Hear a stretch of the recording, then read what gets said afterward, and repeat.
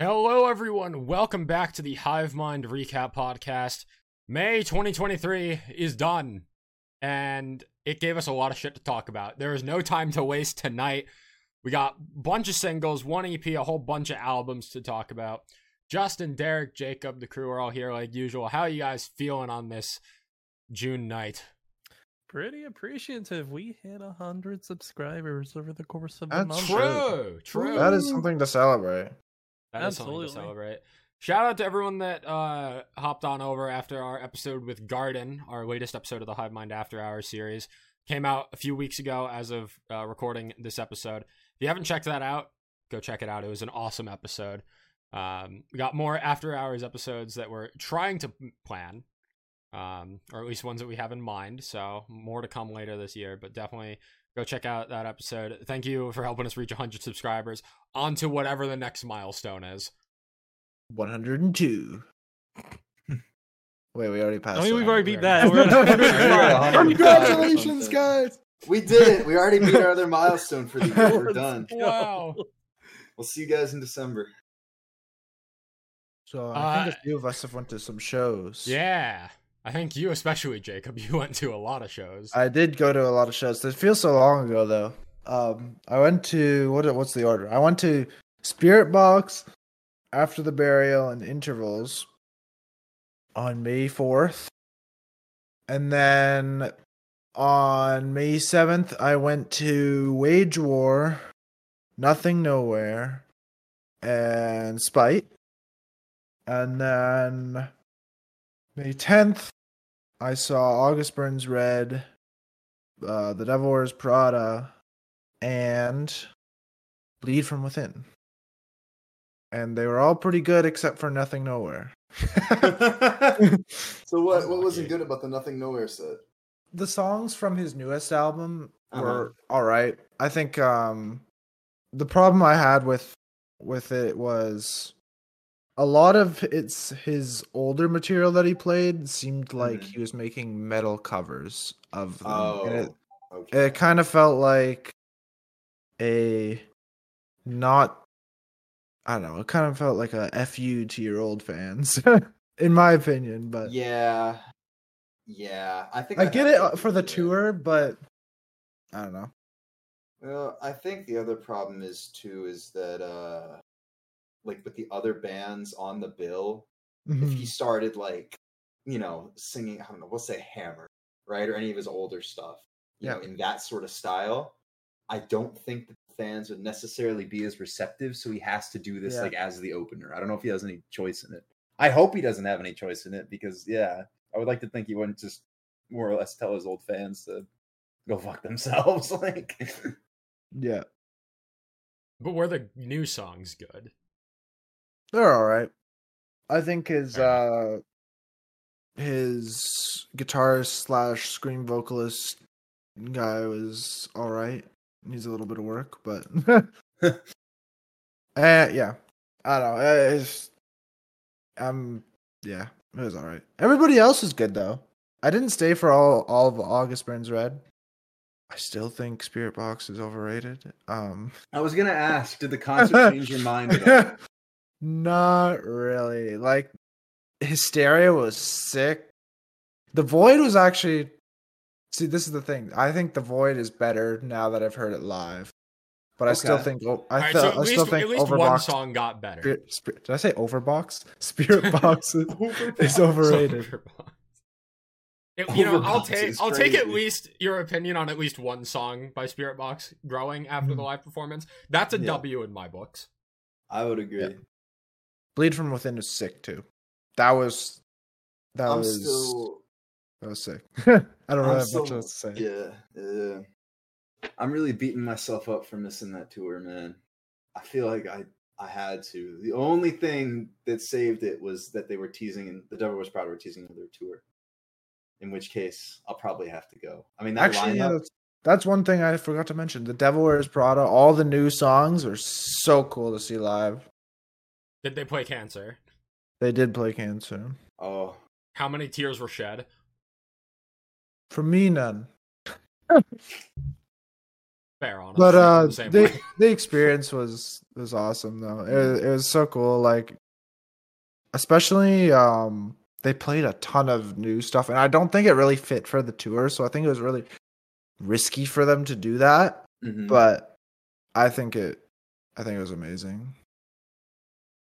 I also went to a show between our last episode and this one, but it was technically in June. But it's an album we're discussing from this month, so I don't know if I want to talk about it. Talk about it. You'll forget by next month. True. So 2 days ago, as of recording this episode, I saw Grandson with K-Flay and Dwayne in New Haven, Connecticut, and it was sick. I basically went in blind to Dwayne and K-Flay, knowing very little of both of their material. I knew one song from Dwayne because it featured Grandson on it. And K-Flay, I knew very vaguely. I'll get to that. Okay.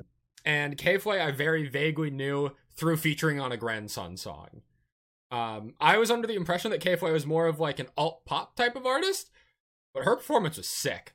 I really enjoyed her set. It was a lot grittier than I expected it to be. And Dwayne was also really solid. He had a great stage presence. This was Dwayne's last show as the opener on tour. There was a different opener for the other half of the tour. So, because this was Dwayne's last show on the tour, Grandson came out to sing Good Mood with him, when for the rest of the tour, he wasn't.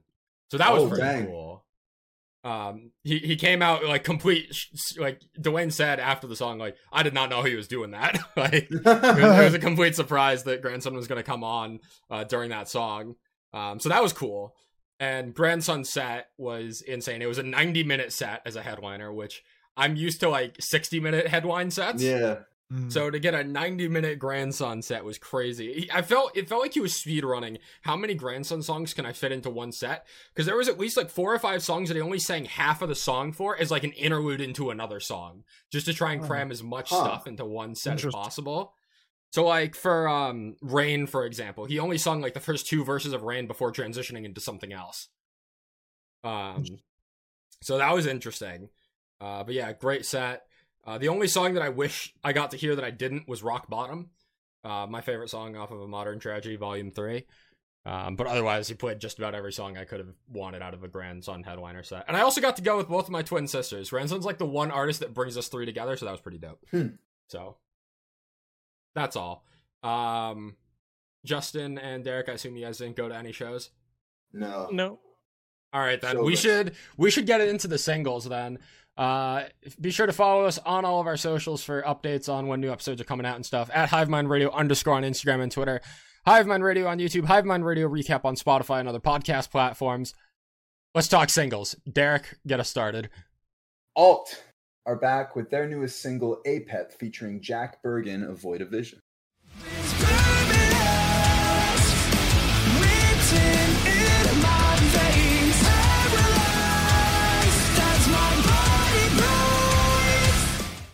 This is off of their upcoming album releasing June 16th titled Abeyance. This is a really fucking good single. This is the best single by far, I think. It's so good. Why? I'm iffy on it. Oh, okay. My bad. So we're starting off with Bad Take Jake immediately. Yeah. This episode. Yeah. I feel like this album is gonna like creep up on me. I don't know. Saying that makes it like, you're like, aware of it, so they're not. It's like I'm like not paying attention to it. Like I'm not giving it the attention it deserves right now. But I feel like it could just like get me when it comes. You're saying Dark Horse top 10 contender? Yes, that's exact. Thank you for the words I need to say.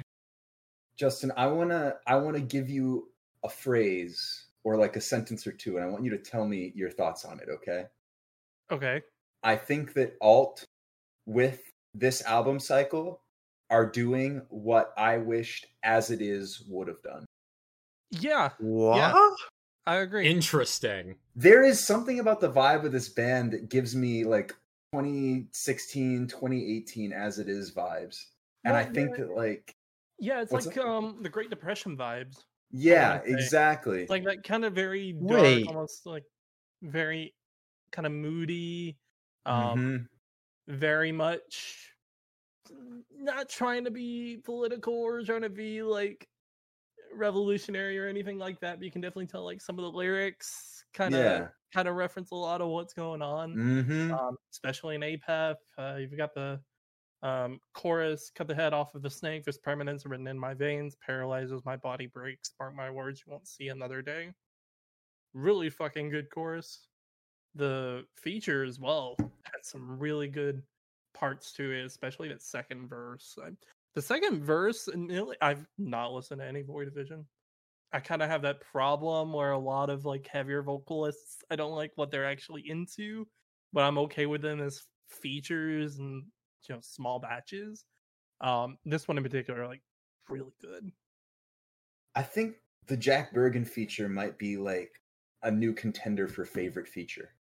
There's something about his voice that always hits for me. Even if, even as somebody who like listens to and likes Void Division, I'll agree it doesn't always hit for me when he's in it. But like something about him as a feature is, beautiful. I love the way it contrasts with the more melodic, clean vocals in the band too. I really, really enjoyed this more than I expected to. I didn't really know his name was Jack Bergen, and then I heard the feature. I'm like, oh yeah, it's a Void Division guy. But no, this is fantastic. And suddenly I've gone from like, okay, like I'll check this album out to, all right, I'm sold. I need to. I think they're dropping one more single, right? This Friday. This Friday, but the album drops the following Friday. So not gonna listen to that. Catch me listening to that signal. None of this, as far as I know, looking at the track list, has been like the opener or the closer. So we're still going in blind with those. They're doing everything right. Please. Other bands, take notes. I will mention, now that we have like most of the singles out, starting with Wraith and ending up to this, like a lot of the singles have been pretty solid. I think Wraith, the first one coming out, was kind of the weakest. And then kind of leading up to, I think it got better and better. Great Depression, ADD, and then APAP. Really good singles all around. I have not been giving these singles a fair chance, so I'm hoping that listening to the album convinces me that this band is great. Time will tell. I kind of I have the same feeling, even if not to the same degree. I want to be higher on the other singles. I feel like you're higher on this band than I am, but we both are kind of like, I'm waiting for the album to impress me. Yep, exactly. That's how I am too. I'm not as high on it though. Well, I hadn't been invested in this band at all until I think one of their last songs a couple of years back dropped. And then when Wraith came out, like I was pretty interested, and then every single afterward has just been getting better and better. Let's get into another band, a new band for the podcast. We kind of had a small little bit of an Aussie train going on, but something had to ruin it that we'll talk about afterward. We've got a new band for the podcast from Melbourne, I believe. Ninth Road with their single River.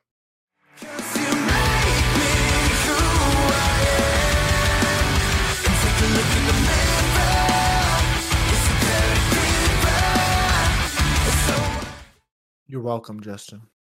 Thank you. Is it Ninth Road? I believe it's pronounced Ninth Road. It might be. I thought it was Nth. I thought it was Nth Road. I thought it was North Road. Oh no, maybe it's North Road. It's one of those. This is an alt rock band out of Melbourne, Australia, yeah, of course. Because Australia has something in the waters. It just makes every band really good. And something in the river. And yeah, I'd say that.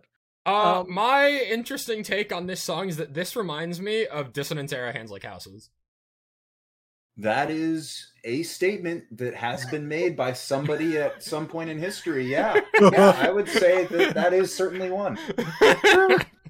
Damn. Specifically generic statement. I don't know, something about the vocal delivery with like the alt rock kind of post-hardcore instrumentation reminds me of like Colorblind and Division Symbols in those types of songs. Yep. I can't tell if you're just fucking with me or agreeing with me.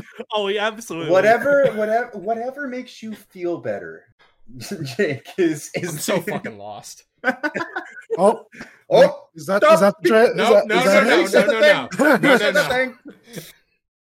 No. To get back onto this band, it's really good, clean vocalist. It's got some kind of harsher vocals leading into the chorus a bit later on that I'm pleasantly surprised about. There you go. There's another thing. Ding. Overall, this band's got really good potential. They had an EP drop last year that I didn't know about until now. I kind of went back, listened to a couple of their songs. It's pretty good. Apparently, they've got more coming this year. So I don't know if it's going to be another small EP or whatnot, but whatever is going to drop sounds good already. They have only 4,000 monthly listeners. Feels a little low for the output of this band. I'm not gonna lie, I'm a little confused. I would have thought at least like 20,000 something. The output and the quality, like exactly. That's what I meant. Yeah, the EP is the only like major thing that's dropped. They've had a couple other singles leading up to the EP. This and another single that dropped back in 2022. Were after the EP. So, kind of leading up to it, they've got a really good sound. That's all I got on that. Momentary break in the Australia train. Jacob. Hello. We're going to Canada. No, we're going to the UK. And we're Lost with Bring Me the Horizon, who have released their newest single, Lost, with a capital T.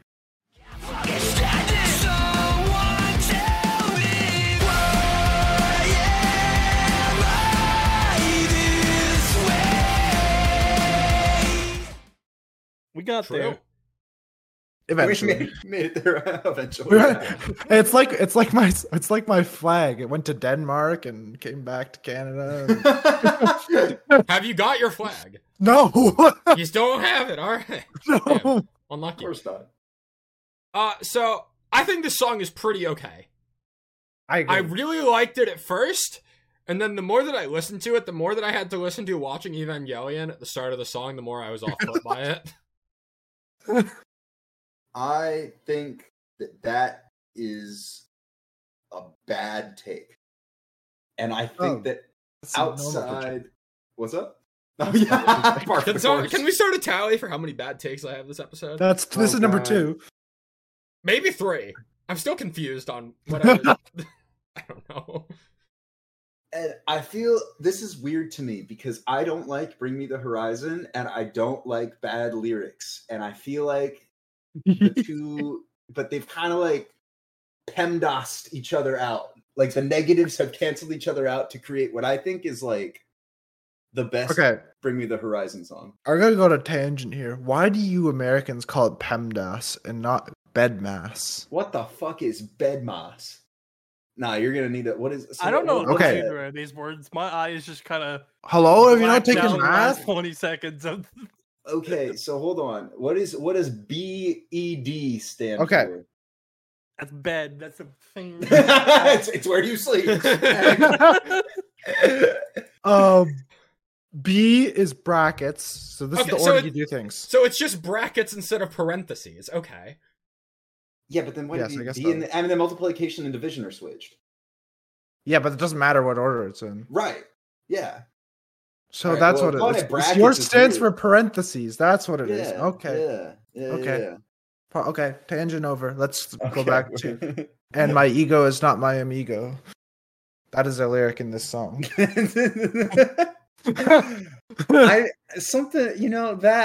Evangelion with a big fat slug of ketamine. I used to go to therapy. The doctor tried to section me. The next time that I open up to someone will be my autopsy. My favorite is serotonin's proper on its arse. I really like that line a lot. I don't know why. I think that between the upbeat tempo of it and the way that the electronics are incorporated, and I think I'm going to break down into the breakdown. It's yes. I think it works so well. Yeah, I think I'm gonna break down into like the super fun, energetic, like kind of breakdownish thing is really fun. It's just a fun song, and yeah. I think that like I think maybe not One by One as much for Kingslayer is like when my previous favorite Bring Me the Horizon song was just them having fun. And I think that this is them having fun again. And if it weren't for the song that they just dropped, this would be my favorite Bring Me song. Amen. Amen to that. All right, Justin, we can go back to Australia now. Yay! We got these 4 Walls dropping their first single in a while, titled Carousel. The lights lead on, the lights lead on.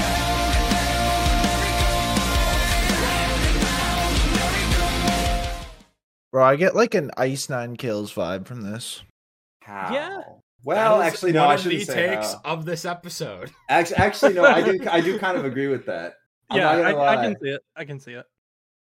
I Jake feel like just you tried desperately wanted to- somebody else to have a bad take. I think he was like, yeah, let's look at that guy. No, I'm just digging my own grave at this point. Just a little bit. The point I was gonna make here is that, Justin, I feel like you've tried to sell me on this band before. Oh, This is the 100 first times. time. This is the first time that I feel like it's actually worked. I like this a lot. Good. Should. It's just solid all around. Solid riffs, solid instrumentation, catchy chorus, going around the carousel. Just all around solid. I don't know if we talked about Marigold when that dropped. That was their latest single before this dropped. That was back in 2022. They had an album drop in 2020 that I adore a couple songs of. They still are in my general rotation for quite a bit. And this fits right in. It's got a really good vibe to it. Chorus is pretty simple, and I feel like the chorus feels like It's needs simple a but little, effective. I think it feels like it needs a little bit more, but it works the way it is. I don't know if it's attached to anything. It might be with how soon Marigold was released, but this dropped. It's super solid all around. I've got nothing really else besides that. Just another Aussie band that's worth paying attention to. Join the 80 others that I think exist. Only they are 80? attached together just by the cover arts going off. They might be. Yeah, I'll get that vibe. Plus, they haven't had a full-length release in 3 years. Yeah. Sorry, Justin, I ruined your transition. Oh, it's fine. I was about to say, speaking of a vibe we haven't seen in a while, Wake and I Am are back. Finally. Their single, Relic. I can feel your blood in my veins, and I feel your voice in every breath you're calling. It's been 3 years. It's been 83 years. Bro, I remember that night when we listened to. It was the night we listened to Afterburner by Dance Gavin Dance. Mm-hmm. I remember that night so specifically. It's when I discovered Roses with you guys. And I think All Time Low dropped that day too. I don't remember that. The band's back. They're back in their natural habitat, and it's like they never left. Yeah. Jimmy sounds fantastic. They've got the heavier instrumentals mixed with Jimmy's just incredible range. Fantastic song. I really like this. I don't know if I like it more than Roses. I don't like it more I than think they're Roses. both on different playing fields because they're essentially from different eras. This I don't know if Roses is going to be on the album that they're teasing sometime this That's year. so sad. Just with how different, because this one's much heavier instrumentally than the others. Yeah. But for a lead up single and to teasing an album drop this year, it's fantastic. You've got some really good lyrics. The chorus is phenomenal. I love the second chorus with the lyric change up where it says, "Well, I've watched you as you turn from gold to a shadow made of stone, but how could I ever let you go with hands around my throat?" I feel like if this was another band, there would definitely like be a harsher vocal right there, but it works with how Jimmy's singing it. And that's why Awaken I Am is one of Justin's favorite bands. Oh, absolutely. Unapologetically. Yep. I want to like this song more than I do. However, I'm bringing out the awful excuse that I tend to bring up way more often than I would like of this just released on a really bad day. It's released in the middle of the week. This released on the same day as a specific album that we will be talking about later. And no, this is released on Friday. Oh no, it released on Friday. For some reason I thought the video dropped earlier. So yeah, I did not spend as much time with this song as I would have liked to, given how good it is. And I really found myself going back to it throughout the rest of the month. I mean, it's a fantastic song. I have nothing bad to say about it. It's just not the earworm that some of their previous songs have been to me. I can't agree with you kind of on that front. I do think that the hook on this is maybe a little weaker than some of my other favorite songs of theirs, but I think that this fits in kind of, this is another band that I think is both pushing their sound forward and is also kind of experimenting with things that we haven't seen, because I feel like this and Roses have a very distinct vibe to them, that the way that they layer the bass in the mix to me is what really sets them apart from a lot of other bands. I'm excited for this. I will say the video kind of threw me off because at the end it had a thing called a 10 of Swords, which I didn't know at the time, but is the production company that did the music video. For some reason I thought that was teasing the album, and I was like, what? The album's called 10 of Swords? I was losing my mind. But no. All in all, Awake and I Am are back. They mentioned it. They slated to have an album drop this year. It's going to be really good to look forward to. And I kind of hope it's got that single art, because that single art's fucking dope. Right? All right, Jake. Yeah. Rivals have dropped a brand new song, Maneater.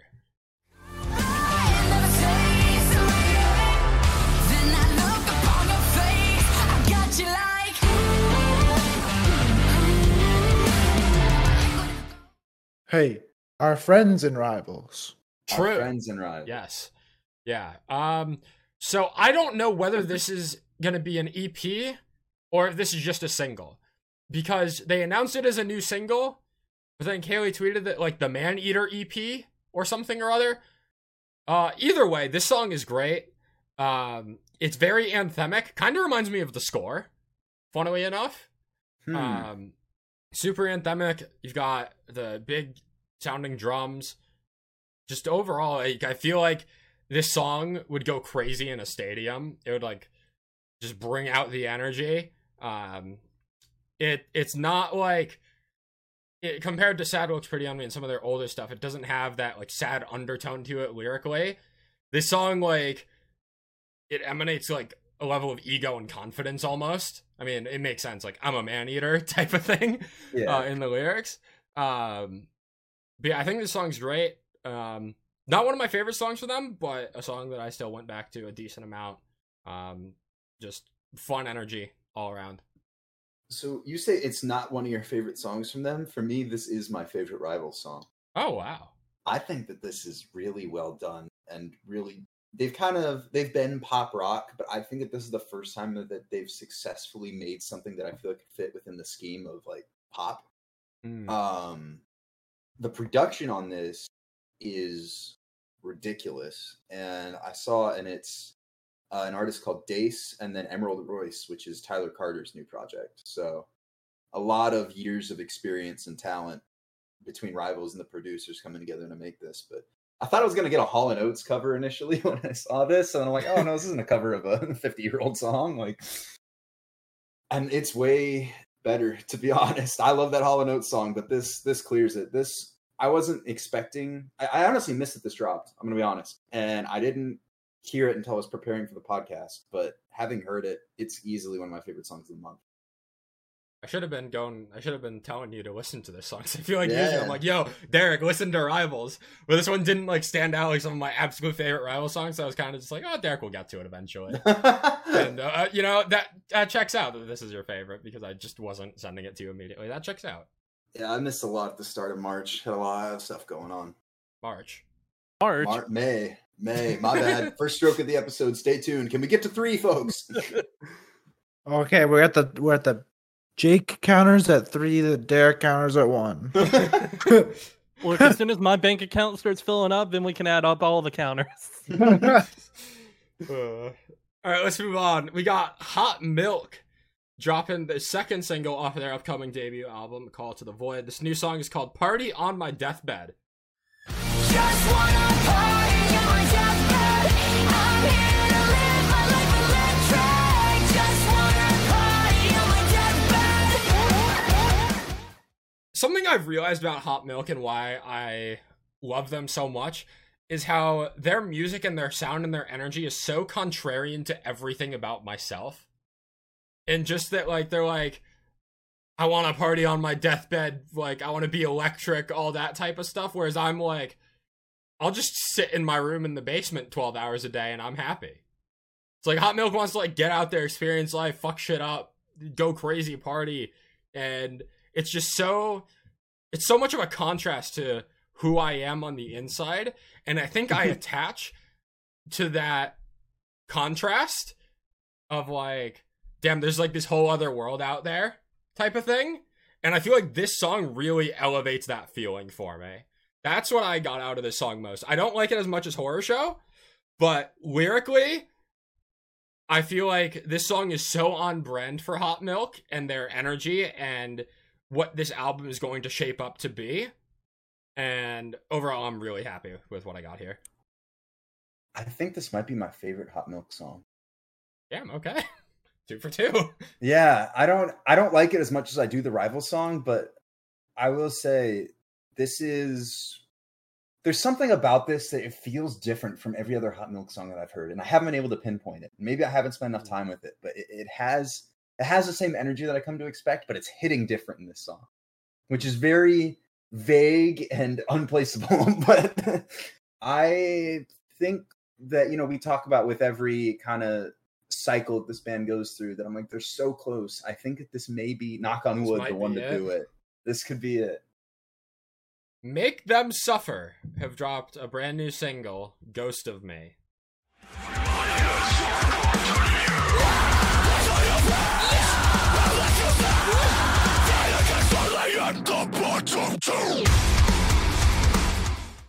Are we talking about one of the best metalcore songs of this year? I think you meant to say that Make Them Suffer dropped the song of the month. You might have a point.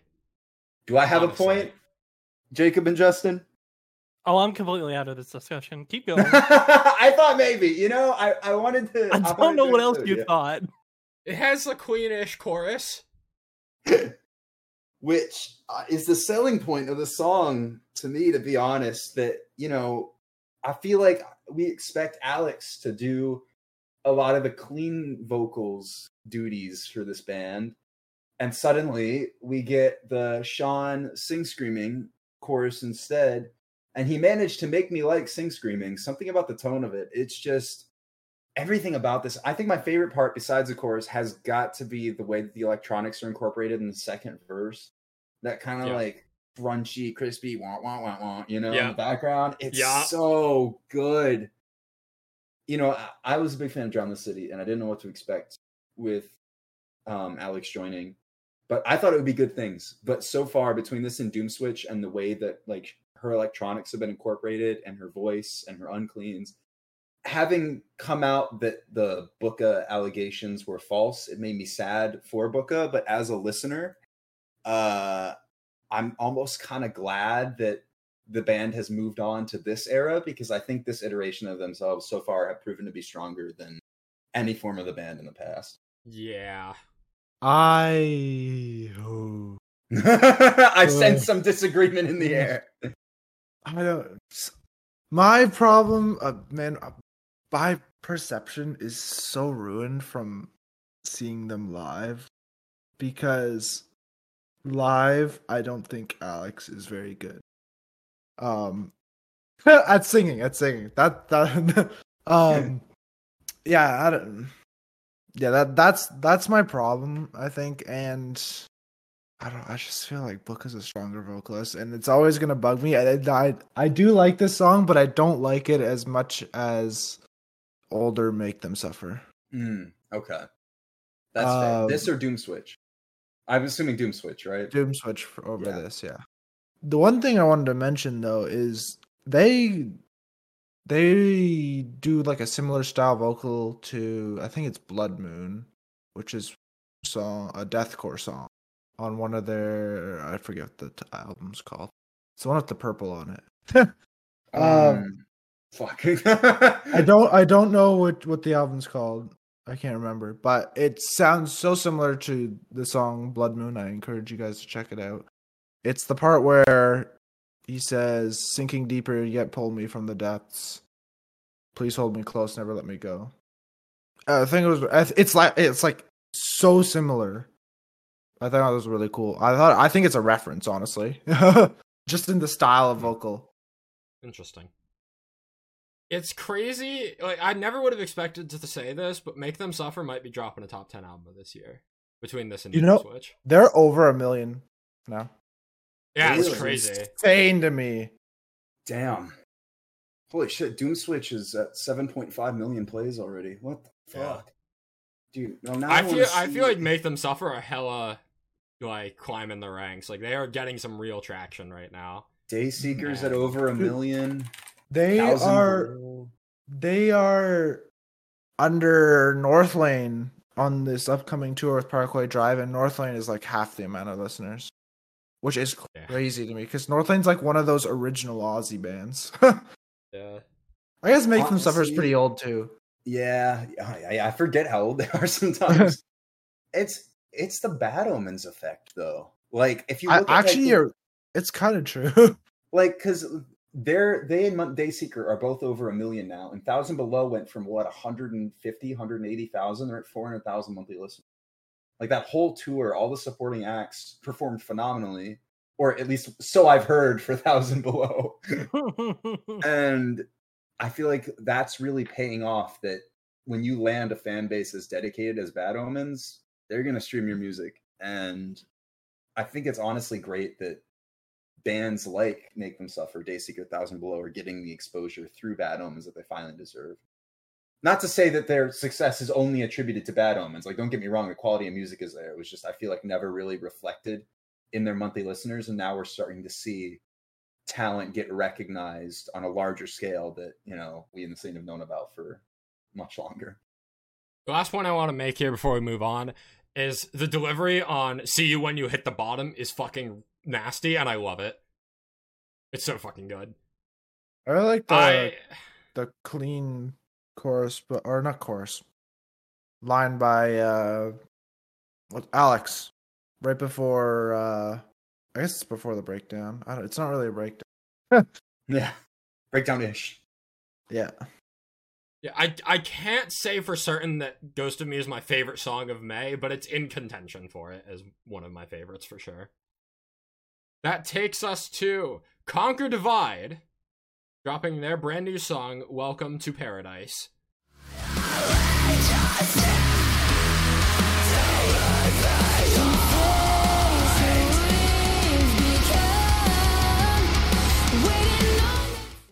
This also came with, finally, the album announcement. Their new album, Slow Burn, will be coming in September. And need I remind you all that Conquer Divide was my prediction for Album of the Year back in December of last year when I was looking at what band do I think is going to drop my Album of the Year 2023. My prediction was Conquer Divide. What was mine? I don't remember. I don't remember. But I have been patiently waiting. I have been patiently waiting for Conquer Divide to come out and announce this goddamn album, and they finally did it. No way, I said I See Stars. Oh no. Oh no. I'm pretty sure I said that. I think I did too. Yeah, I think you did too. Oh boy. I can't wait to say positive things later. Sorry to interrupt, Jake. The album announcement is here. This is one of my most anticipated albums for the rest of the year, obviously. However, the album announcement also did reveal that Chemical and Messy are not going to be on the album, unfortunately. And I think that lowers its chances, because if those two songs are on the album, oh boy, it is very likely to be in that like top 3 contention at the very least. You and me both. Like, my god, all those singles were so good. Now, not to say that the rest of the album isn't gonna stack up to that level, because my god, Conquer Divide have such an insane track record at this point that they very well could just top all of it. I wouldn't put it past them. However, I do think this song it's good, it's great even. I don't think it's as strong as Atonement. And it's like borderline. I'll trade blows with Paralyzed. I did not listen to Paralyzed a ton, but I go back to Paralyzed and I'm like, holy fuck, this song is incredible. Whereas this song, it feels very technical almost, and I don't feel like it's as replayable because of it. Not just because of its song length, but I feel like the flow is a little bit unpredictable, and it's a very cool song to listen to. Mm-hmm. I love the riff at like the 2-minute 40-second mark-ish. I love how chunky that gets. I think Kirali's vocals are incredible. Her queens in the chorus are just so elegant. But as a whole, I don't think this is as strong as some of their previous singles. However, it's still a very safe bet to lock this in top 10 album of the year at this point. Like, I am finding it very hard to argue any sort of argument that Conquer Divide are not going to be dropping one of the best metalcore albums of this year. This definitely feels to me like a track 4 or track 7 type of song. You know, I'm pretty sure it is track 4. Okay, that makes sense. I'm with it. I'm pretty sure. I got that vibe the track list a minute ago. When I heard this, I'm like, this is definitely a bridge somewhere on the album. I don't know how much sense it makes as a single, but it's still a phenomenal song. And even, you know, as much as I'm sad that Chemical and Messy aren't going to be on the album, I'm glad that we now have 2 slots for new Conquer Divide songs that I can appreciate alongside Messy and Chemical. Yes, that is true. Messy made my top 10 of 2021, but, you know, Chemical, I can't believe Chemical is 3 years old at this point. It's crazy.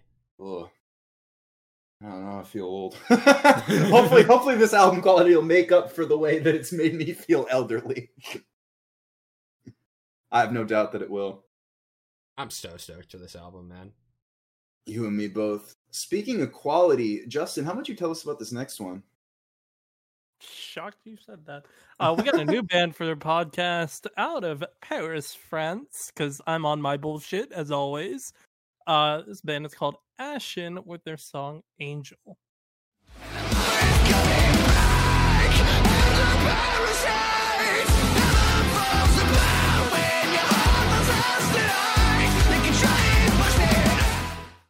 I'm with Derek here. The shit bangs. Hell yeah. Jacob? Did we lose him? He's like, all right, I understand. I understand. I refuse to answer. I think 2 out of 3. I think, you know what, I've determined, because I was going to say that this is weird for me because I normally don't like French music, like French scene music. And I've come to determine that every country that was a part of a land invasion in World War II, I don't enjoy. Like, if your music comes from their country... Bro, you listen to Landmarks? Okay, yeah, there are exceptions. To the French rapping song all the time. But like German metalcore, right? I can't name you a band out of Italy. You know, Russia, what are they doing? Who knows? France, it's all coming together. I've cracked the code. I can't believe you said that. But there are exceptions. I thought you liked We Butter the Bread with Butter. Of this conversation. You know, if We Butter the Bread with Butter is the only German band that I can consistently enjoy, I feel like there's a separate conversation to be had. Electric Callboy. No. What about... let's talk Future about Palace. No, wait. Palace. There's one more. Uh-huh. But I forget what country they're from. It's Chunk No Captain Chunk. They're from France. I like one Chunk No Captain Chunk song. Bro, I thought you loved that album. No. Okay. It's all falling apart. Europe stocks are down. Let's talk about this Ashen song. Anyway, so shout out to Ashen for being a European seed act that I can enjoy, because this shit fucks. What do you like about it? The chorus. You know, yeah, the chorus. It's and so also massive. This like surprise kind of breakdown sort of thing. And I'm not usually a fan of these types of vocals. And I think that that's honestly, to me, a lot of times where bands outside of like native English speaking countries lose me is I feel like sometimes they try to sing in English and their accent from their, you know, native language kind of gets in with it. And sometimes it doesn't always hit for me. I'm not having that same problem here. And even like the vocal style too isn't something I'd always attach to. The song feels like for lack of a better word, we'll get on this later, but it almost feels like an anomaly that like the whole is greater than the sum of its parts, in that when these things normally come together, like the factors going into this song, I feel like on paper it would usually be a miss for me. But with the way that the delivery and everything goes across here, I honestly really like this. This was my biggest surprise of the month. Cool. Yeah, I've followed this band since they dropped Nowhere back in November. But we had a shit ton to talk about that month, so I didn't include it for the recap. But this one's really good single. You can definitely tell there's quite a bit of in my opinion, I think I can see a lot of Motionless in White influence.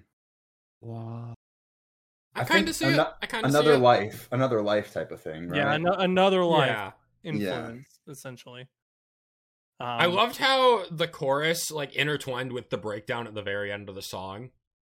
It just completely created a whole new dynamic, and it wasn't like, okay, chorus, breakdown, final chorus, fade out type of thing. It was like chorus, breakdown, but then you also like overlay the chorus on the breakdown at like a different pacing, and it was just super sick. I also think his voice really works well for a mixture of cleans and unclean vocals, where you get a lot of vocalists that it almost seems like night and day, where this it feels like just a perfect harmony between the two. Comes out to be pretty well done. Jake, how about you get us in this next one? Yeah, something controversial maybe. Caskets have dropped their new single, More Than Misery, featuring Telly Smith of The Word Alive.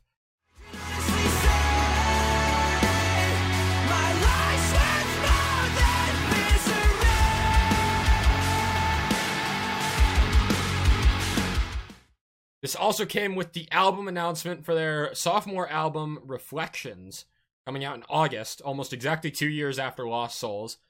I don't think this album is shaping up to be as strong as Lost Souls, but this is by far the best single for this album cycle. That is true. I think it's interesting that they added Telly on the song with Misery in the name. That's kind of poetic, honestly. That reminds me, actually, for whatever reason, there were a lot of references to misery in songs this month. Yeah, I was going to get into that later, but... I think we left the episode title. There's another song named Misery later in this playlist, and there's another song with Misery in the title that I didn't put in the playlist that released this month. There were at least 3 songs with Misery in the title that released in May, which is weird. But so whatever. Weird. This song is great. This is what I want out of Caskets. Matt sounds incredible.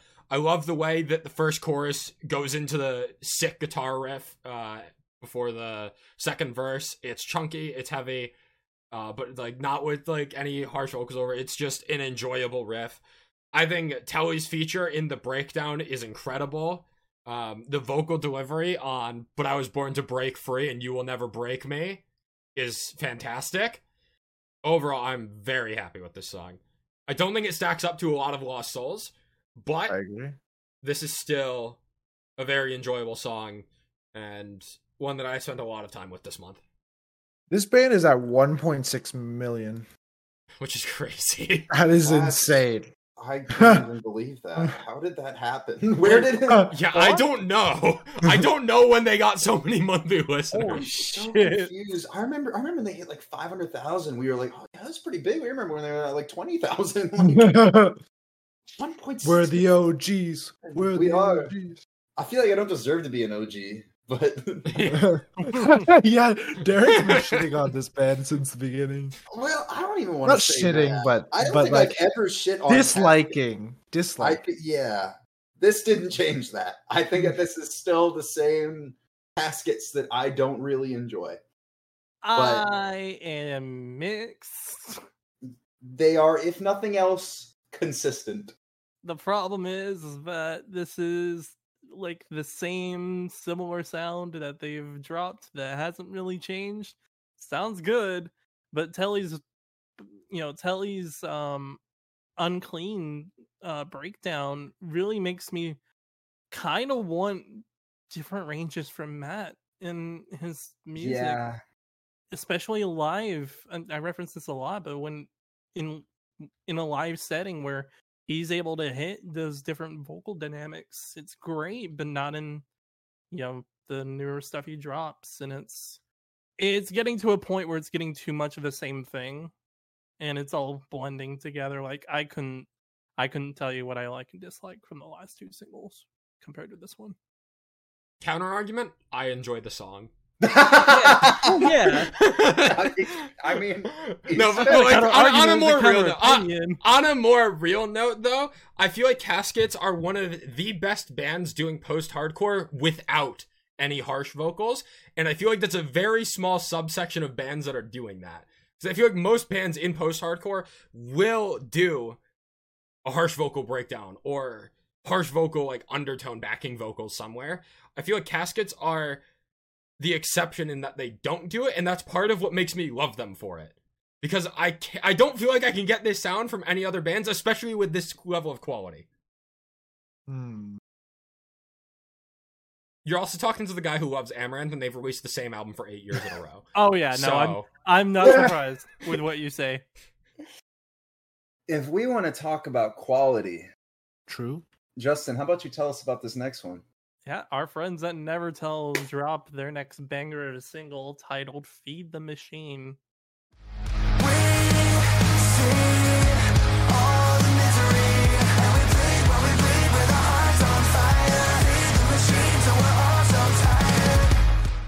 This is different.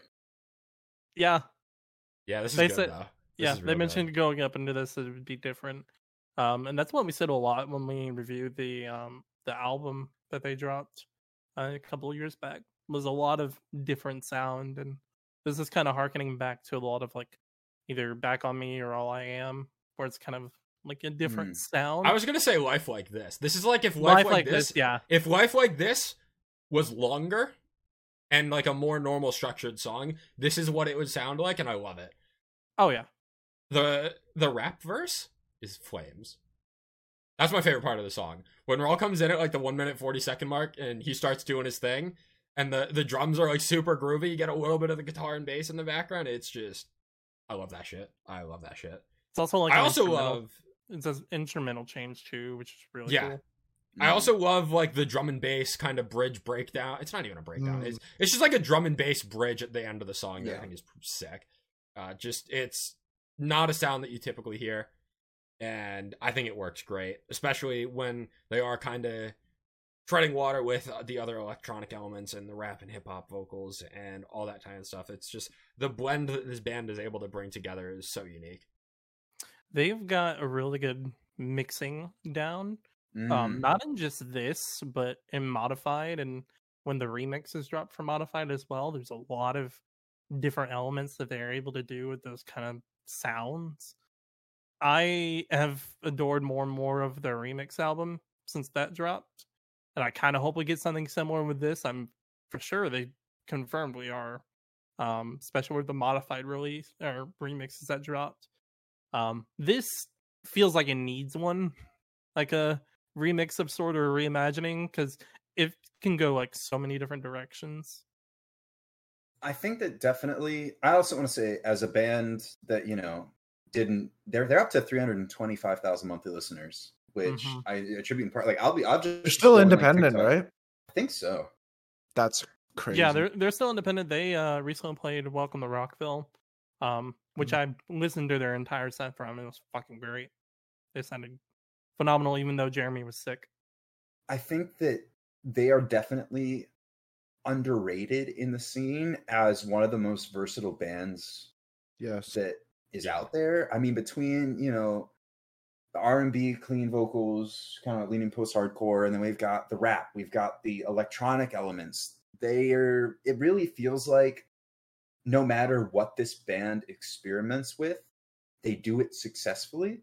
And like, this is, obviously it's similar to some of their older stuff, but it's similar or dissimilar to a lot of their newer stuff. And, they're finally, I guess, getting some of the noticing and acceptance that they deserve. I know No Reverse and All Good are getting lots of streams, 3-4 years after the fact that they dropped, which is great. They have a really good TikTok presence. I was going to say, yeah, between TikTok and Reels, I've seen their stuff, just randomly, and it's given me a new appreciation for No Reverse as well. So it's working.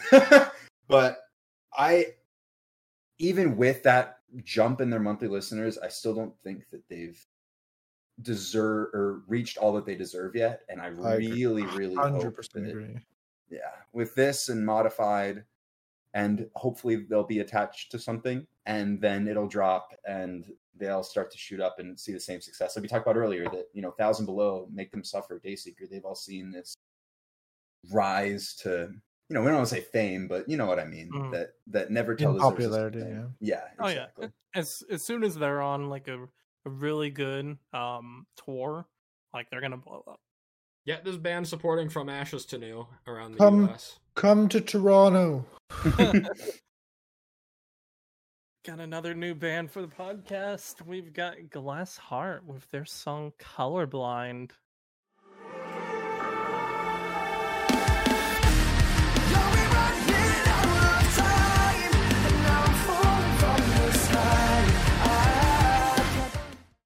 They put a U in the color. I'm so proud of them. They're from the UK, yeah. Good. This is Good like, on them. This is like post-hardcore in a song. You've got the Glass Heart, which I feel like is the name of like 5 different post-hardcore songs. Yeah. And then you've got Colorblind, which is also the name of like 5 different post-hardcore songs. Yeah. And then this sounds like a really good post-hardcore song. This is like the post-hardcore song. This is like if a band called like My Demons released a metalcore song called Undertow. Well, it's good. This is my single of the month. This is deservedly your single of the month because this slaps. Good. I found this band a while back when their Weathered EP dropped last year.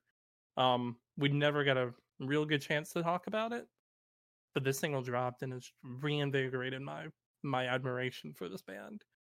They're a Welsh post-hardcore band that was formed 2019, and they've got an incredible amount of style and vocal delivery. There's 2 different vocalists.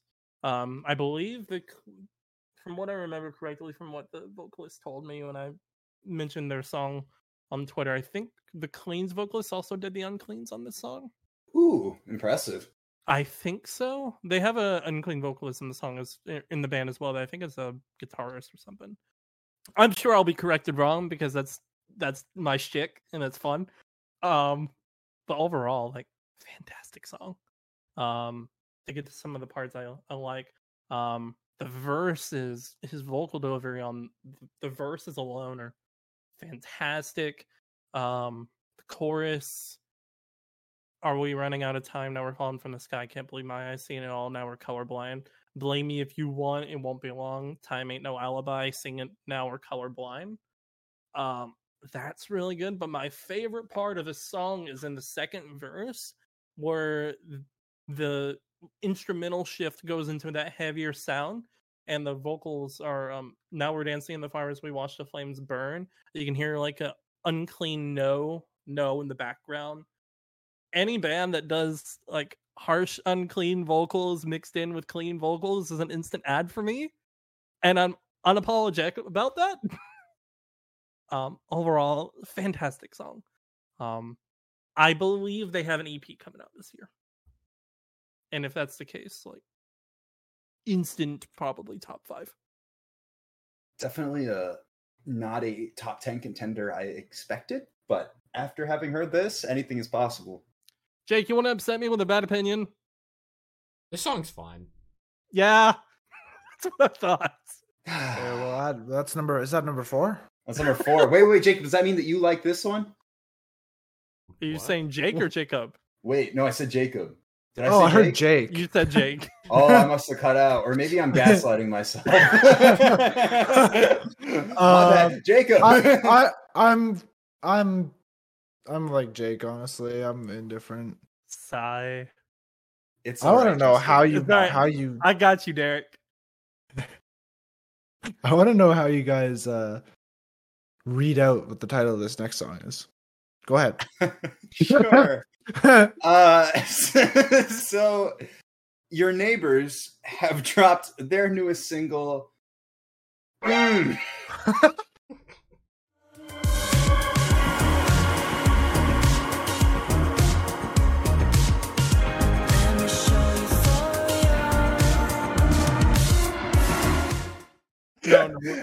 what we need, Jake, in the podcast, Yo, you need to do the neighbors. exclamation sound effect from Metal Gear Solid. You don't want to know how many times I've used that sound effect across the amount of videos I've had to do over the past year. That is like probably my most used sound effect. Actually, yeah. Can you edit over my rant with that? Can we? Yeah, I got you. Make a timestamp. I'm gonna type right now in the chat. Hopefully you can figure it out. 3 exclamation points is the name of the song. So I want to read you guys the artist description for Your Neighbors really quickly. Your Neighbors is headed by an insecure, low-rent, drunken has-been with high expectations and a damning sense of self-awareness. He hires world-class producers and extremely talented musicians to make up for his lack of instrumental prowess and shallow lyrics. From dad rock to hip-hop, he hopes to find a foothold in the music world by throwing almost anything at the wall and hoping someone will stick.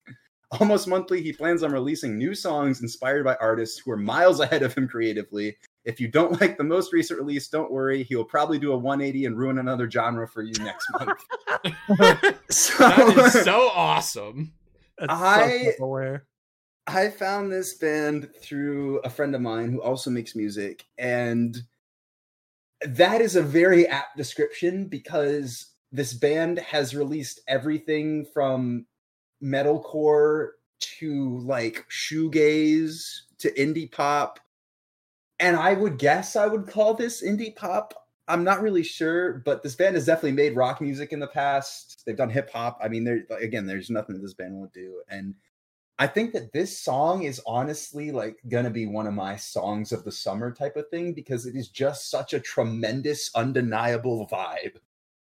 It's groovy, it's bouncy, I want to call it wavy, and that makes sense to me, but I feel like that's a very weird way to describe a song. But, you know, obviously the lyrics are very surface level, and I'm pretty sure it's just about trying to get a girl that you like to come back to have sex with you again. But the vibe itself is very mellow and chill, and I really, really enjoyed this. And I was hoping maybe that one of you guys would too. If not, don't worry. Again, he'll pull a 180 next month. I'll get you guys something eventually. But I thought this smacked.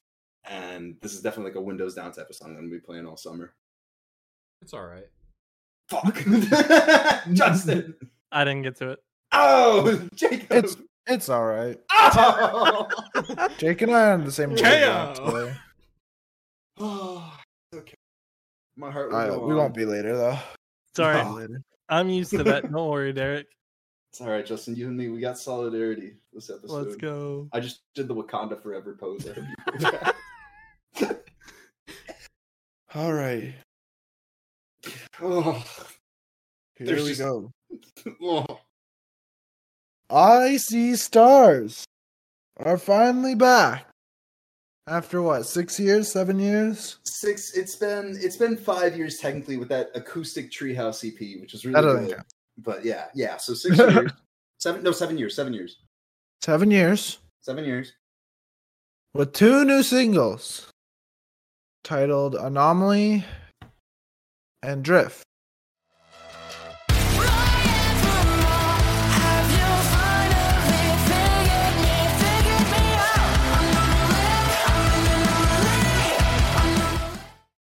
This band should have stayed dead. And that is a very harsh statement that reflects exactly how I feel about I feel like New Demons is like a top 10 album of all time. Yeah. And I'm saying this band should have stayed gone. that is.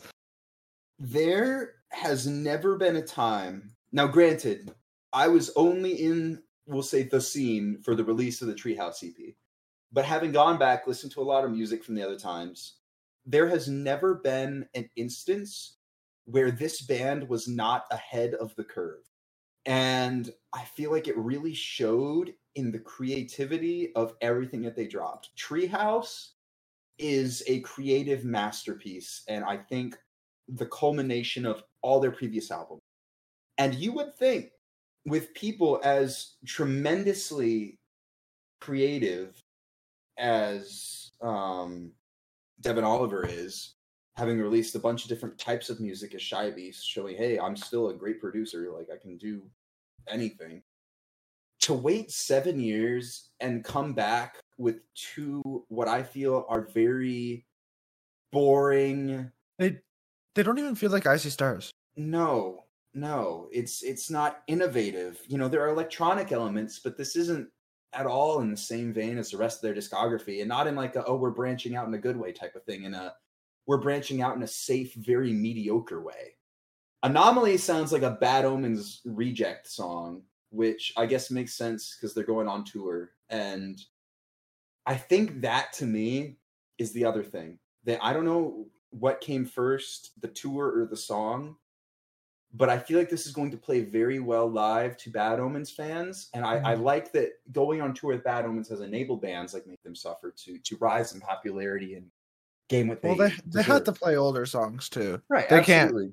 Can't. Yeah. What I meant in that is that I don't want bands to try and sound like Bad Omens just because they're going on tour with them. I want the tour to bring success to their sound, not for them to change their sound for the tour to try and find success. Right. And I feel like that's what happened here, because these don't have the intricacies of what I would expect from a group as talented and as innovative as Icy Stars. They're fine. I don't hate them, but if I'm going to wait 7 years for a massively creative band who dropped one of my favorite albums of all time in Treehouse to come back, I don't want it to be this. I want it to be something that meets or exceeds their previous material, not something that feels like it falls short of it. And Devin also does this weird yelling thing in both songs. Yeah, especially in that Drift, it's like, yeah, it's in both, but mainly in Drift. Yeah. It's like he's not even. It feels so emotionless. Yeah. It's like between. It's not even like between a sing and a scream. It's just like he's talking really loud. Yeah. That was the main thing, because I was honestly quite enjoying Drift until it happens, but that takes me out of the song and the experience every time. These songs feel like, to me, the first thing that came to my mind was like a rookie mistake type of thing. This feels like a miss that a band early on in their career would have, not a band that's over a decade deep, has had 7 years to come back with this. You're telling me this is what I get after 7 years of new material? I know that they're more talented than this. This feels like selling out almost. It's so soulless. There's no identity to it. It's either you die a hero or live long enough to see yourself become the villain. And I feel like that's what this is. Yeah, absolutely. Now, with that said, I have heard a little birdie has told me that Justin may entirely disagree with us. Call. That long spiel. Yeah. See, I'm playing devil's advocate, and I think Anomaly is pretty alright to listen to, but I also kind of agree with where you guys stand. It's not like I'm going to argue against it or anything like that, because you guys are wholly right. I thought Anomaly sounded good. Drift? No. Okay, the quickest no. Just no. Other than that, Anomaly's been out of my playlist. It's been the one that I've been listening to quite a bit. But you're right, it definitely kind of breeds something that's different from what Treehouse was. But I will hold. I don't have as much history with this band as you two do, so that might be our problem as well. Yeah. So I guess now is a good time for me to speak up, because I don't have very much of a history with this band. I like Running with Scissors. I remember giving Treehouse one full listen in 2019 and not really enjoying it very much, and kind of never went back to it or any of their other material. Anomaly's fine. Drift is fine. I added them both to my playlist and then listened to them twice after then I moved on. The end. And now we're moving on. Was that a transition? It was a transition. I don't know if Oh, Jake was shit. actually done or not. Going I have further, nothing bad. we're drifting down, going further down some rivers. We've got First and Forever dropping their song Rivers off their upcoming EP, I want to say. If not for me, I believe it's the title.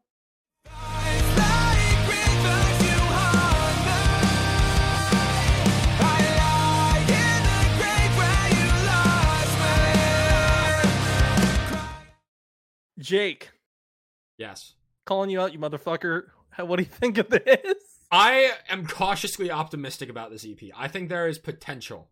I did Okay. not listen to the other singles that were attached to this on Spotify, but this has potential. Yeah, because I don't think I love this as a single, but I think on an EP, this could fit in and be really good. I'm mainly calling you out because I tried several times last year to get you into this band, Yeah. and you didn't. This is a really good pop punk ish band. It's very easy to listen to. Doesn't do much else different, but it doesn't really need to, in my opinion. I think it just sounds It's pretty just solid all fun around. pop punk. The title of the EP is If We Go Down, and it drops June 14th, so next week. I will be listening to that one. Hell yeah.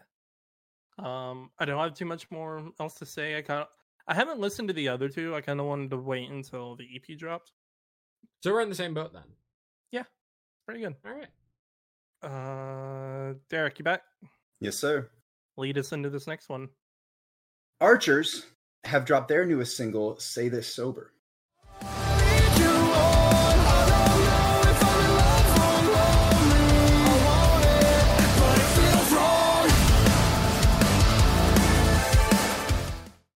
Really Shout good out- Archers song.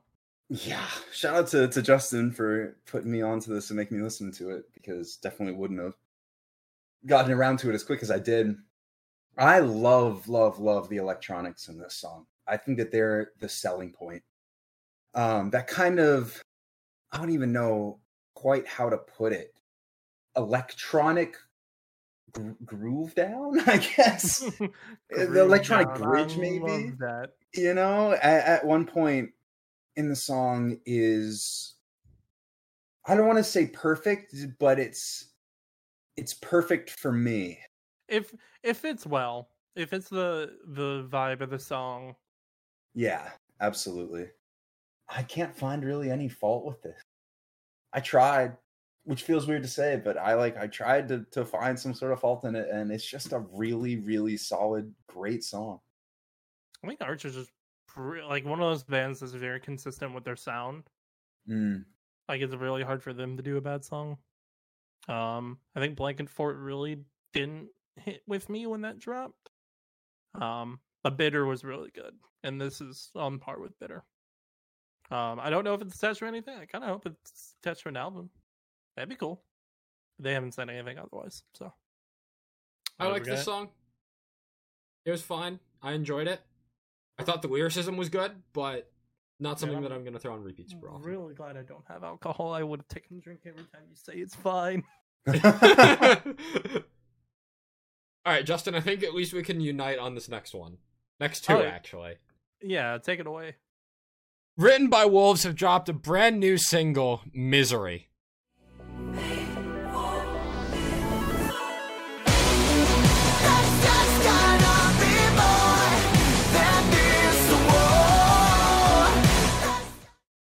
This is off upcoming whatever the fuck they're doing. Probably an album this year. Probably an album this year, yes. This is better than Give 'Em Hell. It doesn't have as crazy of a breakdown, but this is clearly the better song, in my opinion. I think I just heard a man die. If not him, then his soul. I'm gonna. I wouldn't say disagree. Can we agree that both songs are good at the very least? Both songs are Okay. great. Like Okay. they're both great. Instrumentally, this song is amazing. Like Written by the Wolves has done an incredible job. Ever since like the whatever, I think it was Oh No and whatever the other single was. Any second. When they dropped, I was kind of concerned for this next album release. No, but Give Them Hell and Misery have like put them back in the spotlight. Yeah. I have full confidence in this band again. Oh yeah. I will say Give Them Hell is my favorite, just because it does more. I liked how he included I think his wife and daughter in the vocals for the like anthemic chants for this song. I thought that was pretty cool. But I think the chorus needed a little bit more lyrically, but it still is really good. Yeah, I love the vocal delivery of the verses particularly. The chorus is infectious, but the vocal delivery on the chorus, or not the chorus, the verse, where it's, they made us an offer that we couldn't refuse, gave us an inch and we're destined to lose. Now I'm reading fine print just for something to do, hoping beyond hope that there's a loophole or two. I love that. It's great. And the same pacing and structure for the verse after it, where it's said we'd be connected, but we're feeling disowned, forgotten, frustrated, and fucking outgrown. Just, it's so good. And then you also get a sick riff in the breakdown as well. Yeah, I was about to say they're 2 for 2 for really good breakdowns. Yeah. I feel like the next single, they're already teasing it for this month, June. We haven't heard anything from it yet. I feel like it may be Any Second style where it's going to sound different to these two. So I'm curious to see how it's going to sound. But like these two alone, like this album's going to do really fucking well. Yeah. And the band's like 300,000 monthly listeners. They're doing incredible work. I was hesitant to place this band in my predictions for like potential top 10 album of the year contender.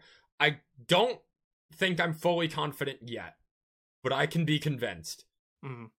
This is the same band that dropped one of my top 3 albums of 2019. They can do it again. All I was gonna say is his next single. Yep, time will tell. Time will tell. I think this guy, art written by Wolves, has a very unique sound. Oh yeah.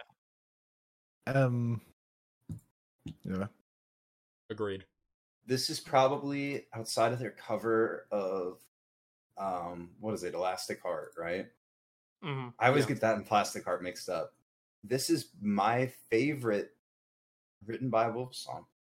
Surprised you didn't say the one with the Trenton Woodley feature. Mine is still Demons. That one's good too. I don't love it, but I think that I've written by Wolves, another Jake Justin combo band that I've been waiting to sell me, and I think they're finally trending that way. So thank God. Hopefully, even if I like this a lot, I don't find myself super attached to it. Hopefully, this will bring about a couple others that I can finally sell myself on. It's rare, but sometimes Jake and I share one brain cell, and it's great. Yep.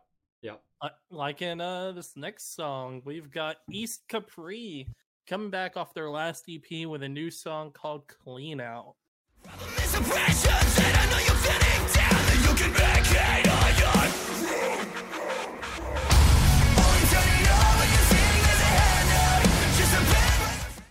This band leveled the fuck up. Oh, absolutely. Holy shit. This song's fantastic.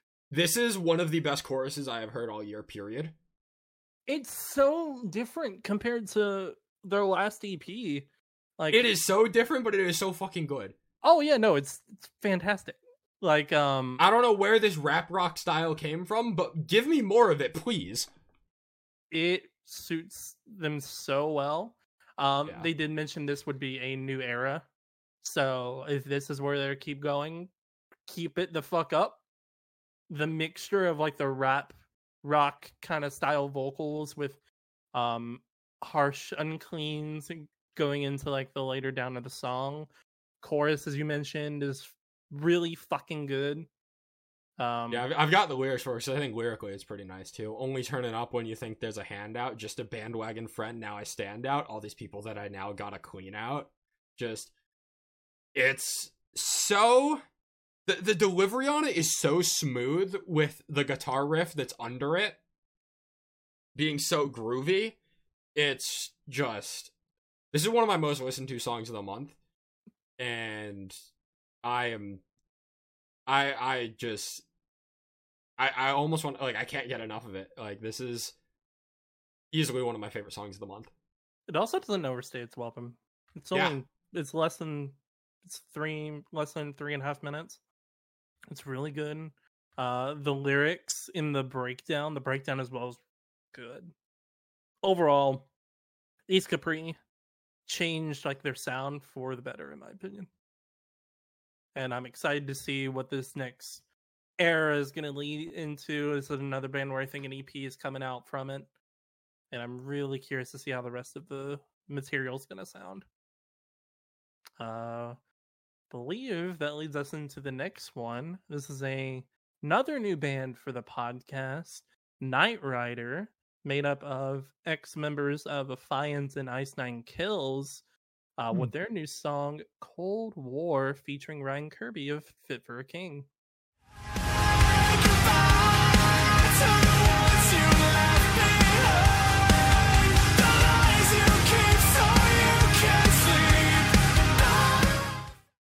This band, I showed this band to a couple of the guys here, with their debut singles Collar and Antithesis.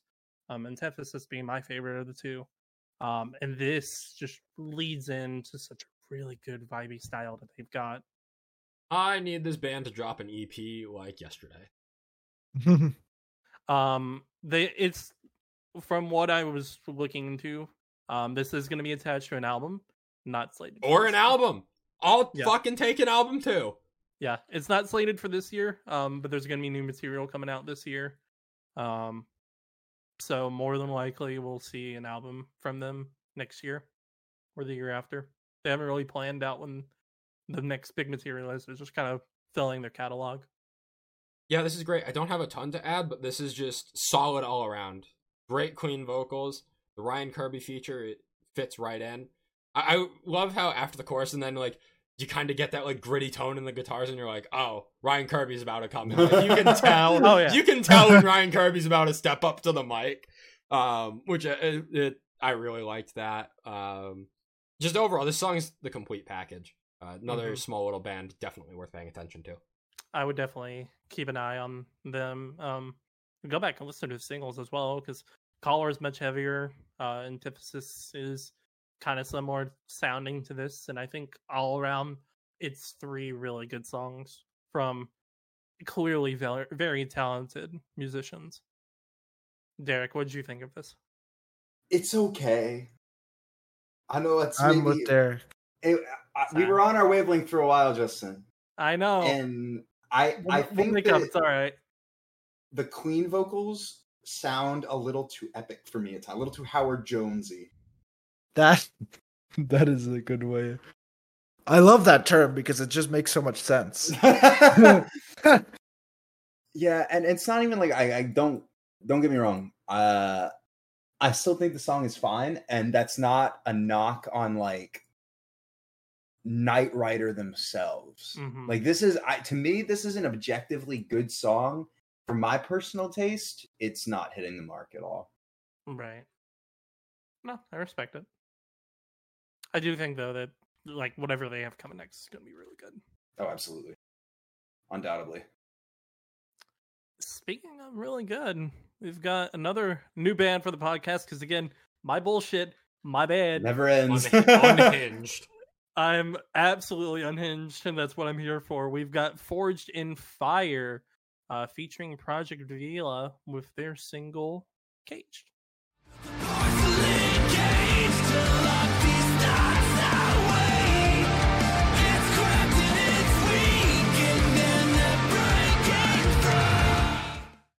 Curious to see what everyone else thinks on this. I'm a little surprised that you are into this. Yeah, so I've listened to this band when they had Varsity feature on a single. I'm an idiot and forgot to include that in the December recap, but we also had a shit ton to talk about during that. So or was it the January recap? It was one of those two. That's still like my favorite Forged in Fire song because it really blends the two features well together, and I think this also is no different. I think this is a really good blending of the two vocal styles from these two bands. This is another one that I'm feeling just okay on, but I will say I think that this is more just okay than the Knight Rider song. I don't know if that's a good thing or not. Knight Rider song is definitely better than this, in my opinion. Yeah. I will say, give that Varsity song with them. It's titled Memories. Give that a listen. It's really good. One of my favorites from like any of the newer bands I've listened to recently. It's one song that I always go back to. So, I just wanted to shout out this band. You know, they've got a good style. It may sound a little bit too much like other stuff, but that's fine because I like how it sounds. I don't apologize. So the Caskets argument. Yeah, but they can at least do different vocal dynamics, and that's fine. So the Caskets Fight you, All right, bet next time. Next time I meet up, bet. Absolutely. All right, let's move on. Holding Absence have dropped a brand new single and also announced their new album. New song is called False Dawn.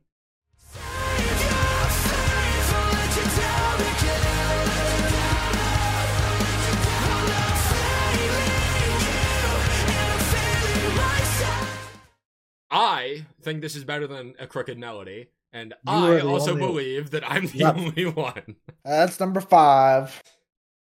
Yep.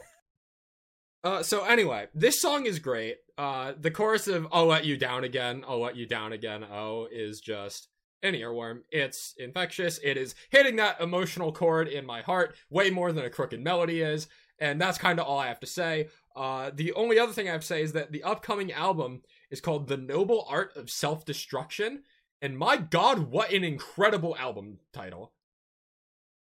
One of the best album titles I have heard in a long time. I'm sorry, I have to read some lyrics for Jake because I think he's a little bit twisted in the brain hole. His map is a little bit lost here. A little twisted in He the needs a brain map. hole is We're going insane. back to this. I've started thinking that where the devil on the shoulder is crying wolf tonight, I've started thinking that he's right. How could the sum of someone else's life be them believing their own lies? Sorry, there's a reason why Crooked Melody is better than this, but this is also, in my opinion, I am loving this style of Holding Absence and what they're leading into this next album cycle more than I did when the greatest mistake of my life dropped. And that was even like a top 10 album for me when that dropped. So this has potential to be like one of my favorite albums this year. Yeah, I think Jake is entirely wrong about this versus A Crooked Melody, but I also see where he's coming from because I think A Crooked Melody is like, if A Crooked Melody for me is like a 9.5, I think this is treading in closely behind at a 9, and I think Holding Absence are doing phenomenal album cycle. I love this song, personally. I think it's this and A Crooked Melody between the two, I think really showcase the peaks of what Holding Absence has shown in the past that they can be capable of, but it's much more, like Justin was saying, much more consistent, I guess, and upfront this cycle that it makes my hopes higher for this album. Also, this band is over 1 million. Praise God. Yeah, they deserve it. They deserve it. Thank God, man. I don't love every song this band puts out, but they absolutely deserve it. Well, you know, and I think, not to like, I'm going back to Bad Omens because they toured, Holding Absence toured with Dayseeker, right? And like Thornhill and stuff like that. So you go to Bad Omens to, oh, this Dayseeker band is pretty cool. Holding Absence is kind of similar, but it's going to get recommended after Dayseeker, obviously, because they toured together. Suddenly, you've got this incredible gateway band bringing other similarly incredibly vocally talented bands onto that same sort of success train with them. It's so neat to see how the scene in general has gained in popularity over a year, thanks in part to, you know, the success of some bands and just the inherent talent of others. That's awesome. I'm really happy to see bands like this get 1 million. That's crazy. Both Holding Absence and Caskets are bigger on Spotify, at least, than Dayseeker now. Yeah. Unreal. And they toured under them on Yeah. that tour. All the Absence are doing really good. Yep. Bow to Cashew, the newest single by Bill Murray.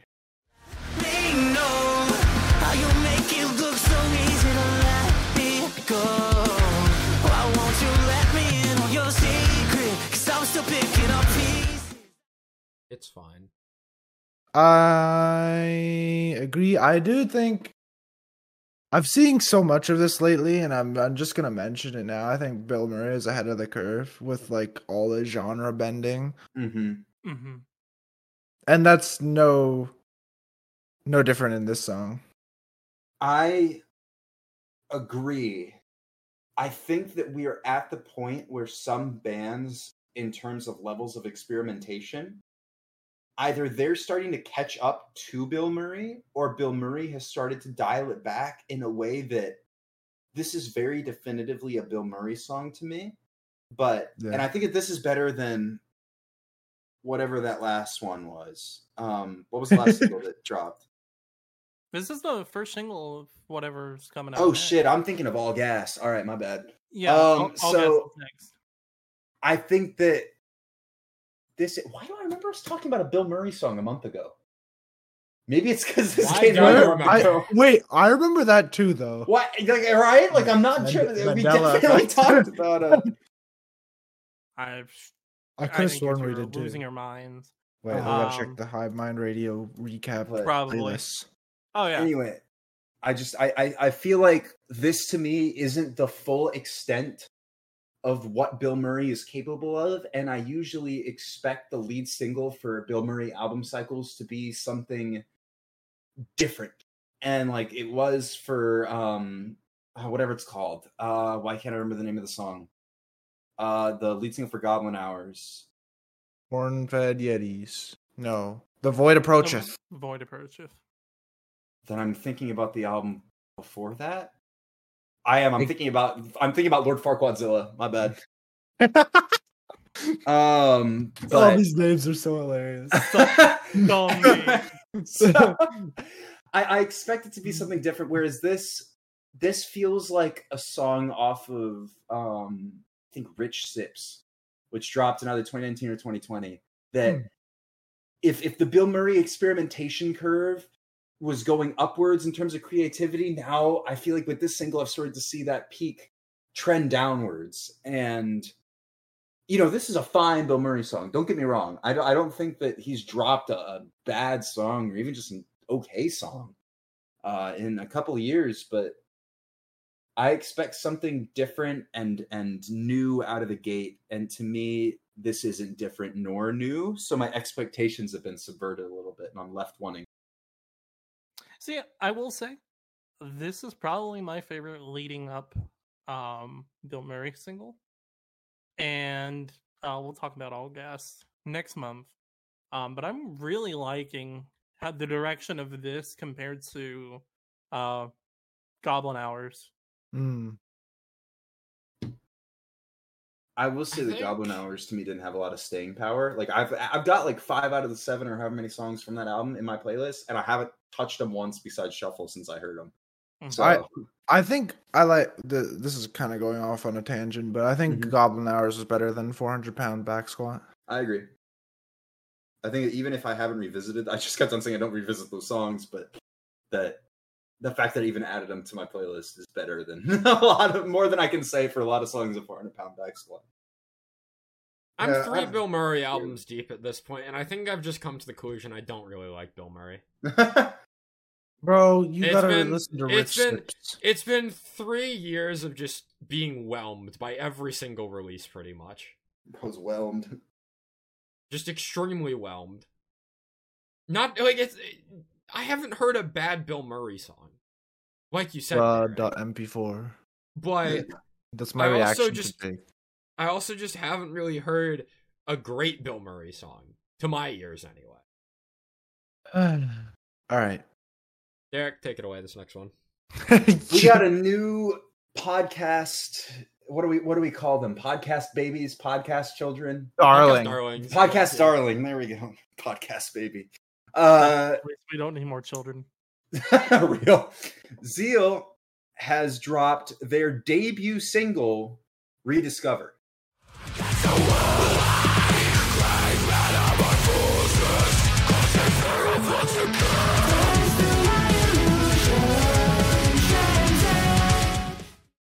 So I don't know where this band is from. They're either like definitely from like Missouri or Sweden. And I don't know which it is. But this is a debut single, and I was floored when I heard this because this to me doesn't sound like a debut single at all. It is so polished and refined, and the mixing is so crisp. Instrumentally, it is extremely impressive. And I think that if I had a gripe with this song, it would be the structure of it. I think it's maybe a little all over the place. Not in like a I have no idea where this is going type of way, but it's maybe a little more prog structured than I would like love. But I think that the talent here is undeniable. And for a band that, at the time we added them, they only had 50 monthly listeners. Now they're up to, I think, 250. For a band this small to start off this strong on paper out of the gate is really impressive to me. And I am very excited to see where this band goes, because at this point, I feel like they've got their sound. And if they refine the song structure a little bit, not necessarily that they need to, but I think that if they do so in a way that makes it a little more accessible, we're going to see a breakout hit from them very, very soon. And I don't remember the last time that I saw a band this promising at the gate.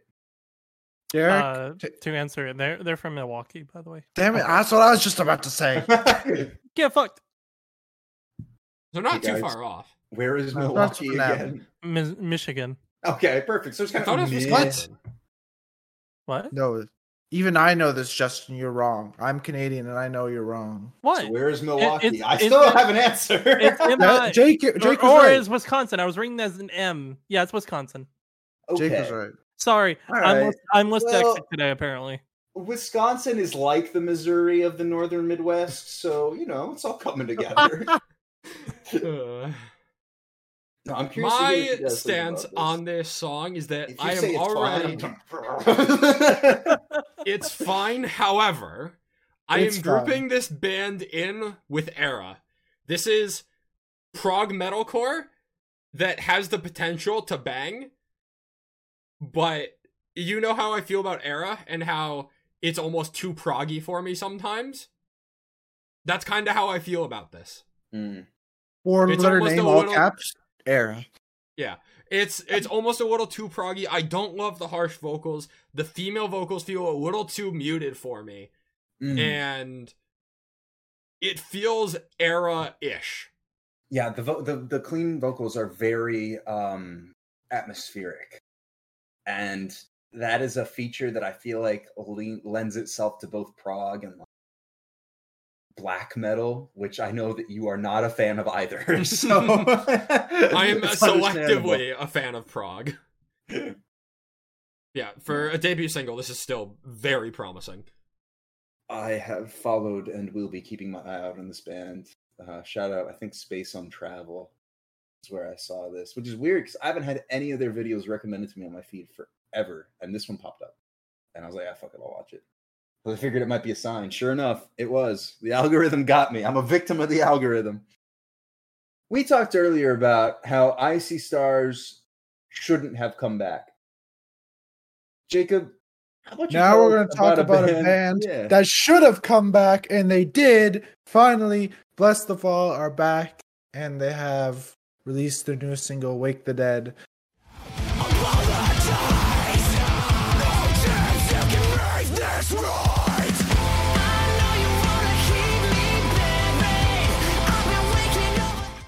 Which, I'm just going to guess here, but I think this is going to be like a 10-year anniversary of Hollow Bodies. Like it's like a deluxe track almost. Just by the title alone, and with the tour announcement, that is my theory about this song. What do you think, Derek? I think this slaps. I think that I am so happy that them and Woe Is Me have come back with kind of the same song, but not really. Same sort of structure-ish. And they've both come back with phenomenal metalcore songs. Oh my goodness. There's this like... Now, granted, I haven't spent a lot of time with this, so if I've got the placement of this wrong, then let me know. But I think it's in the second verse, that there's just this really grimy, gritty kind of breakdown. Would that bring the violence? Yeah, with the guitars and like every breakdown doesn't have fucking guitars, but I hope you know what I mean. Like I've been listening to this like 2-3 times. It's the Bring the Violence mosh call, which I think is a Bad Omens mosh call as well. For some reason, I think wouldn't surprise me. Look, figure it out. This I will say with full disclosure, there was like one Bad Omens Blessed Fall song from like forever ago that I really enjoyed, and then I liked a couple songs off Hard Feelings. For the most part, I haven't been a big Blessed Fall fan. This song is turning that around entirely and turning me into a Blessed Fall fan because wow. I love this. I think I wouldn't say Hard Feelings is like a top 10 album, but I think it's top 20 all time. I prefer their more melodic sound, but Hollow Bodies also slaps, so I am welcoming this return. If you asked me what I thought of this song on the day it released, I would have said it's a metalcore song. If you ask me today, I think it's a great metalcore song. Hell yeah. The guitar riff that this song started with was honestly really jarring to me when I first heard it.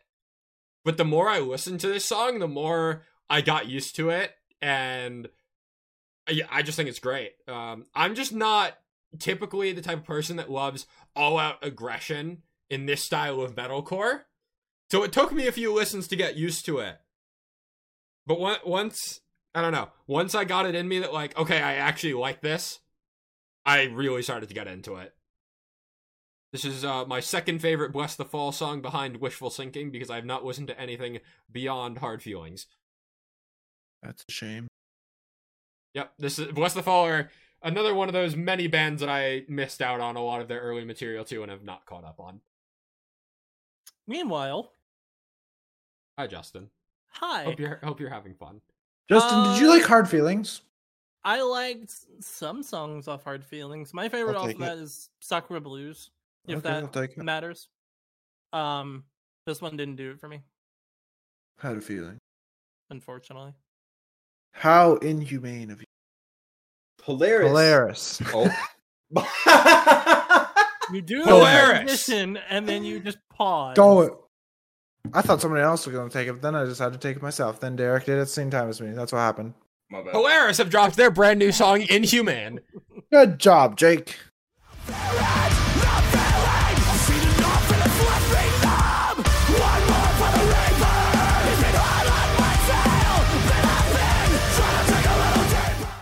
That has some force behind it. Holy yes, shit. it did. He was tired of your guys' shit. I think it Bro, we got like 7 albums to talk about after this. Fine. We'll be fine. Are you sure about that? No. Do you know we're gonna spend like an hour on one of them? Okay. Polaris dropped an Alpha Wolf song. They did. But they dropped an Alpha Wolf song that is arguably better than a lot of Alpha Wolf songs. Yeah? Okay, I take it. It's not. It's like a Polaris and Alpha Wolf had a baby. Okay, Yeah. It's not like a full Alpha Wolf. Alpha Wolf. It's an Australian. I forget you said that. It's Australian metalcore. What if there was a Pokemon Infinite Fusion, but for Australian metalcore bands? I think that's just the bills that happen over there. Do you know how lucky Australia is? Yeah. Like, they just get bands. I'm like, I hope like one or two of these bands are on this tour, and they just get tours full of them all the time. Well, we Shitting have the around. Parkway Drive tour coming here, which is like it's like the Aussie tour. So Oh yeah. There's a tour with Caskets and all, with Wind Waker headlining. Ooh. There was also the Spirit Box Make Them Suffer Relica tour, which fucked feel me. like every It's tour not- I see in not Australia fair. is really good. Yeah. Anyway, Polaris. New album Cool. coming out in September as well, called Fatalism. Let's go. September 1st, right? I think. I think so. How many tracks on it? 10? 10? I believe 10. 11. Okay. So I'm gonna listen to 2, maybe 3 singles. Yeah, that's where I'm. This is my limit. I'm putting it. Like I have complete faith in Polaris. I think that whatever it's called, The Death of Me was an album that I didn't appreciate enough at the time and has really grown on me since. Mm. And this to me feels like a continuation of that sound, but also them, you know, obviously like taking some sounds, guitar tones that we would expect from Alpha Wolf, but innovating their sound as well. And I really love the prominence of the bass, especially at the start and kind of going into these. He's definitely pissed, but almost like held back vocals before dropping into the verses and the chorus. The energy in this song is unreal. Yeah. This is like the ultimate gym song. Like, Yeah. I don't hit the gym anymore, but the song makes me want to hit the gym. Like, The delivery in the chorus of One More for the Reaper Yep. is so fucking good. Oh, Another vocal delivery I saw, which it goes right into that chorus, is to live and die is another statistic. Oh, doesn't that sound sadistic? That's what I was gonna mention. Yeah. Oh, that- it's that so line. good. However, I say all of this. I think I'm Pray for Rain pilled, and I'm never going to be able to enjoy a Polaris song as much as that and Landmine ever again. This song is great. However, Pray for Rain is like a top 10 song of all time. And when that is its competition, inherently, I think every other Polaris song is just going to not be as memorable. Man, I can't. This song is great, don't get me wrong, but it's not Pray for Rain. It's not the best album opener of all time, in my opinion. I think it'll be interesting to see how they open this album, considering the affinity that they have for it, given how strong Pray for Rain. Yeah. I feel like don't get me wrong, I love Pray for Rain more than this song, but I don't know if it's necessarily a fair comparison because this isn't trying It's to not. achieve It's absolutely album not a opener. fair comparison, but it's the comparison I have to make. Yeah, when it's very like, fair. I mean, when Pray I for love Rain that is song just- so much. Yeah. I mean, even like all like to me, this is like number 3 behind Pray for Rain, and well, honestly, all of This Is Fleeting is probably my favorite Polaris song. But anyway, yeah, this. I mean, the guitar solo. There's a bit towards the end where they put this like reverb on this. Yes. Thing, you know, and it's oh, I lost my mind listening to it, and Zelda sound. hey, Bro, Tears of the Kingdom slaps. I gotta have never played a put Zelda that. game in my life. Haven't So I had touched to it plug yet. it on. Maybe I should play Tears of the Kingdom. I don't know. Does it cost as much as the other overpriced Switch games? Is it $60? Oh, it's 70. Holy fuck! I paid 100 Canadian. Holy balls, dude! What the fuck? That's inhumane. That's That with is tax. extremely inhumane. Nintendo has failed you. No, the Canadian government has failed me. Yo, fuck you, Justin Trudeau. Justin Trudeau, if you're listening, fuck you. I didn't know you were actually going to talk about Justin Trudeau. Oh yeah. And I was like, the fuck? Oh, how have we gone from Polaris to fuck Justin Trudeau? We're on our What is world happening? tour. We've gone from Polaris to Canada. Let's go to the US.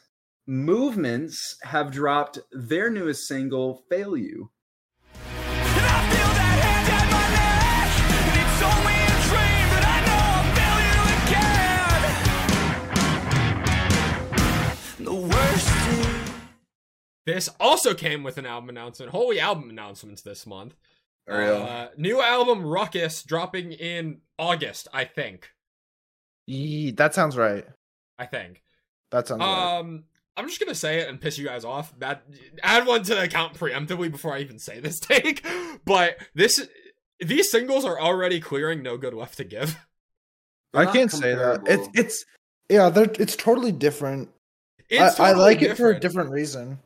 It is totally different, but these 3 singles are so much more memorable and more betterer than any song that had no good left to give, in my opinion. I cannot believe I'm saying this, but like Dark Horse top 10 potential. I think the I album love- art is 100 times worse than No Good Left to Give. That's true. Absolutely. That's true. Album kind of. That's true. But I love the heavy grit that this song has in the guitars, with the heavier vocals going into the last chorus. The guitar throughout the chorus as well, keeping pace. Just in general, it feels like a movement song with the higher tempo that I wish No Good Left to Give had. So And I know you guys loved that album for that reason, but for me, that album wasn't doing it for me. This sound of movements is checking off all the boxes. we have 3 singles now. I don't think are Lead Pipe and Killing Time on the album. Yes. Yes. Okay. Cherry Thrill is not, sadly. We have 3 songs out of 10. Yup. I will not be listening to any more. I will be solely on the grounds that I have no Good left to reason to give. revisit. Yeah. I have no reason to revisit this or Lead Pipe or Killing Time because I think that they're extremely mid. I think this is the best single. Failure. I will say I did enjoy this more than Lead Pipe and Killing Time. I wish. Look, there are bands like Amity, which we will not be talking about this month, that need some fucking Lexapro and need to just stop making sad music because they're really bad at it. I need movements to get sad again because I don't like happy movements. Like I understand wanting to evolve your sound and not wanting to be known as like, you know, the cornerstone sad emo pop punk band type of thing, because I mean they were. I mean, like Feel Something, right? It's Feel Something, it's not Feel Nothing. I feel like a fake fan for not knowing them. That and No Good Left to Give, I feel like are 2, even the Outgrown Things EP are like cornerstones of that section of the scene. And they're like, you know what? We've made the same type of album 3 times in a row. We want to put out something new. I respect it. I won't fault them for branching out and putting out something like this that almost makes them feel maybe more in the vein of I don't know how, but They Found Me or Nothing But Thieves.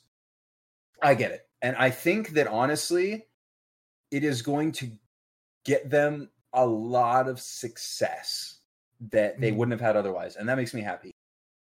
But for me, this is a type of alt rock that I am very hit or miss on. And all of them have been misses for me so far, which is really upsetting considering how much I enjoy this band. So I will wait for the album. I will listen to singles in hopes that one will catch on and maybe sell me on this sound for movements. But as it stands, I am not clicking this at all in the same way that I have all their other material. I think this is an appropriate time to say I'm cautiously optimistic. Yes, I think that's a good way to put it. I am straight optimistic at this point. I am convinced. I am sold. I am ready for this album. Movements will not fail you. I am actively excited about a Movements album, and similar to what I said about Make Them Suffer earlier, if you told me that 2 years ago, I wouldn't have believed you. What's your favorite song, Jake? My favorite Movement song is probably still Killing Time. Failure is a close one. But Honey Revenge have dropped a brand new song called Favorite Song. Keys got me weak in the knees. Yeah, you play me like I'm stuck on repeat. This melody is killing me. A symphony, no sympathy. And it might just be my favorite Honey Revenge song. I thought Jake whooshed for a second.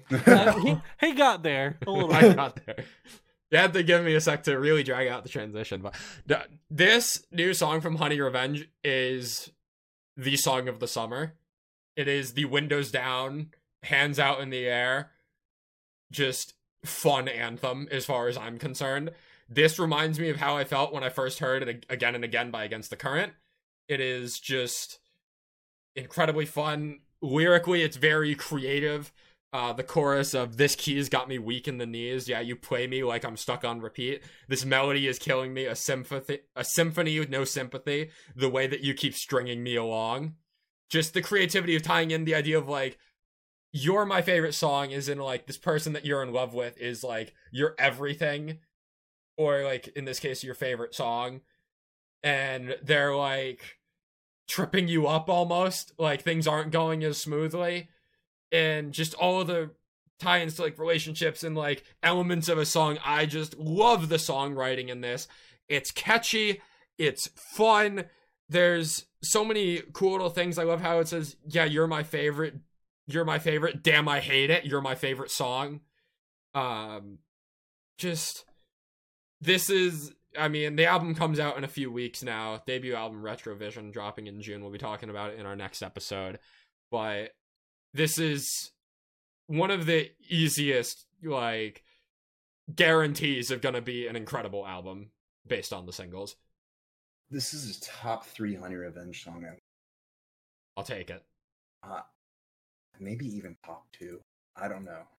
I'm kind of with you there. I don't know if it's my favorite for sure, but I was blown away when I first heard this song. Honey Revenge just proving over and over again why they're like one of the next big things to be coming out of the scene, to be honest. Yeah. Like, I mean, what are they at now? Let me take a look at this. 220,000. Yeah. Unreal. And they're about to go on tour with Loveless, who have over 1 million, so. Yeah.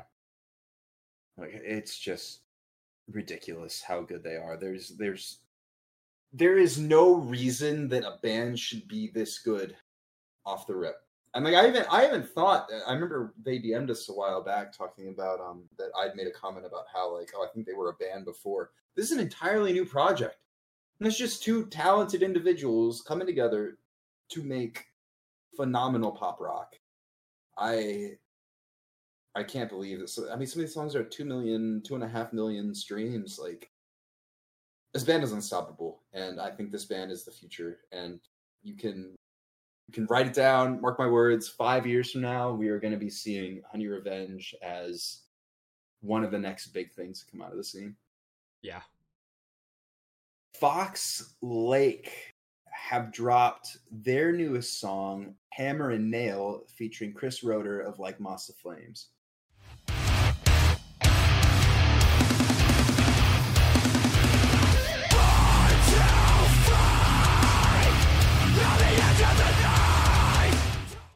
This is off of the Fear and Loathing EP, which I believe is going to have either 1 more new song or 2 more new songs.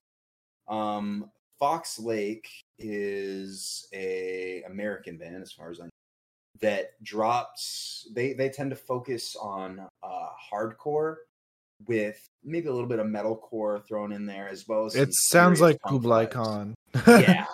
Yeah, they're very much hardcore. I would say Kublai Khan, if I had to make a distinction between the two, Kublai Khan leans a lot more into the maybe a little bit more metalcore influence, whereas Fox Lake really shines in on the punk side of things. This slaps. The energy in this is again very reminiscent of a lot of hardcore, and to bring in somebody like Chris Roeder for this, I think is a perfect choice, in the way that his vocals are much more clear as opposed to the punchier vocals that Fox Lake has to offer, but it works well as like a contrasting sort of thing. And there are a couple Fox Lake songs that I enjoy, but this is really the first one for me that I can say that I fully love. And I think that this song would fuck live. I want to be in the pit for this song. This is another one of those that it's like, you know, I went to the gym for a lot. I don't go to the gym anymore. This makes me want to go back to the gym. Like I am full in on the Hammer and Nail and in on Fox Lake, and I can't believe how good this is. I don't know if this would be well received. I know Justin didn't like this song if he even listened to it. I'll make it straight up. No. No. I thought that this would maybe only be a Jacob type of song. Maybe. Jacob, what'd you think? This is the worst song in this playlist. Oh Oh, god! no. No, you didn't have to say that. All right, well, I will be alone in my Fox Lake enjoyment then. But no, seriously, small hardcore band.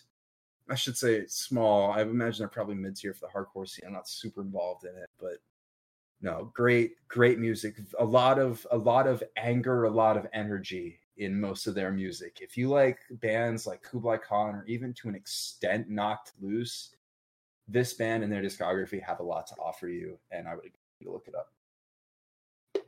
That takes us to our final single of the month, finally. Finally. Concrete Castles have dropped their brand new single, Smile.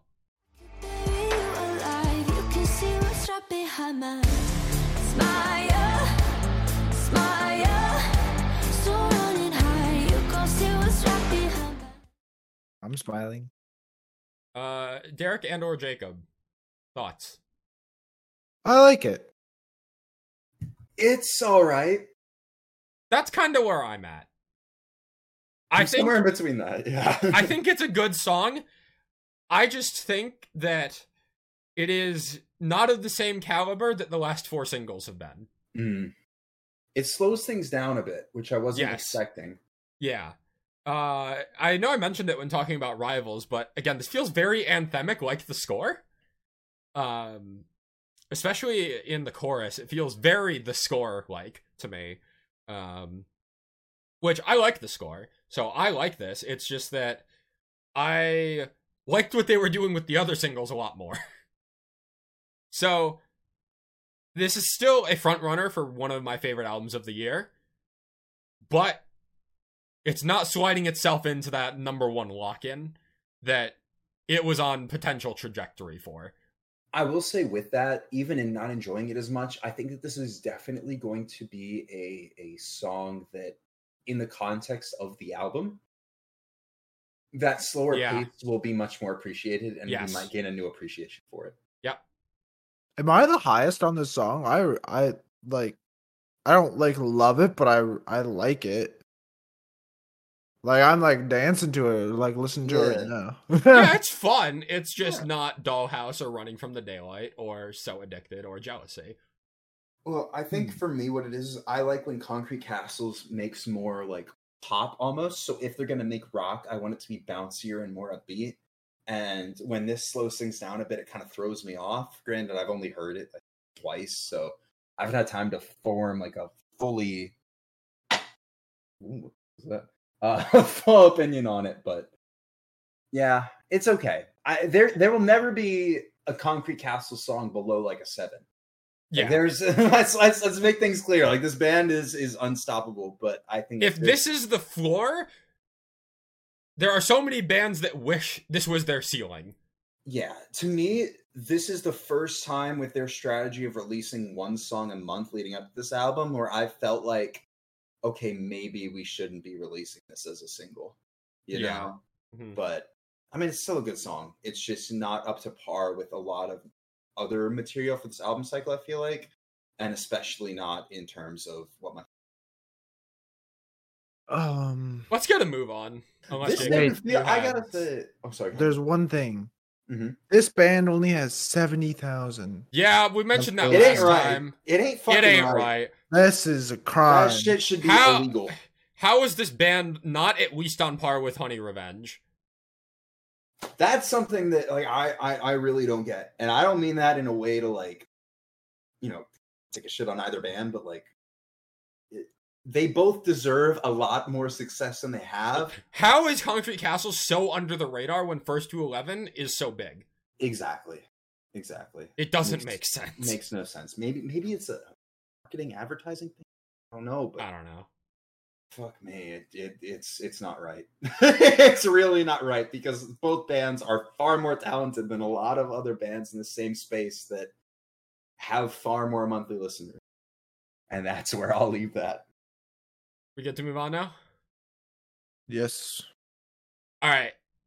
Let's get this going real quick because we still got a lot to talk about and we're already 2 hours into this. So, Discrepancies have dropped their brand new EP, Product of Entertainment.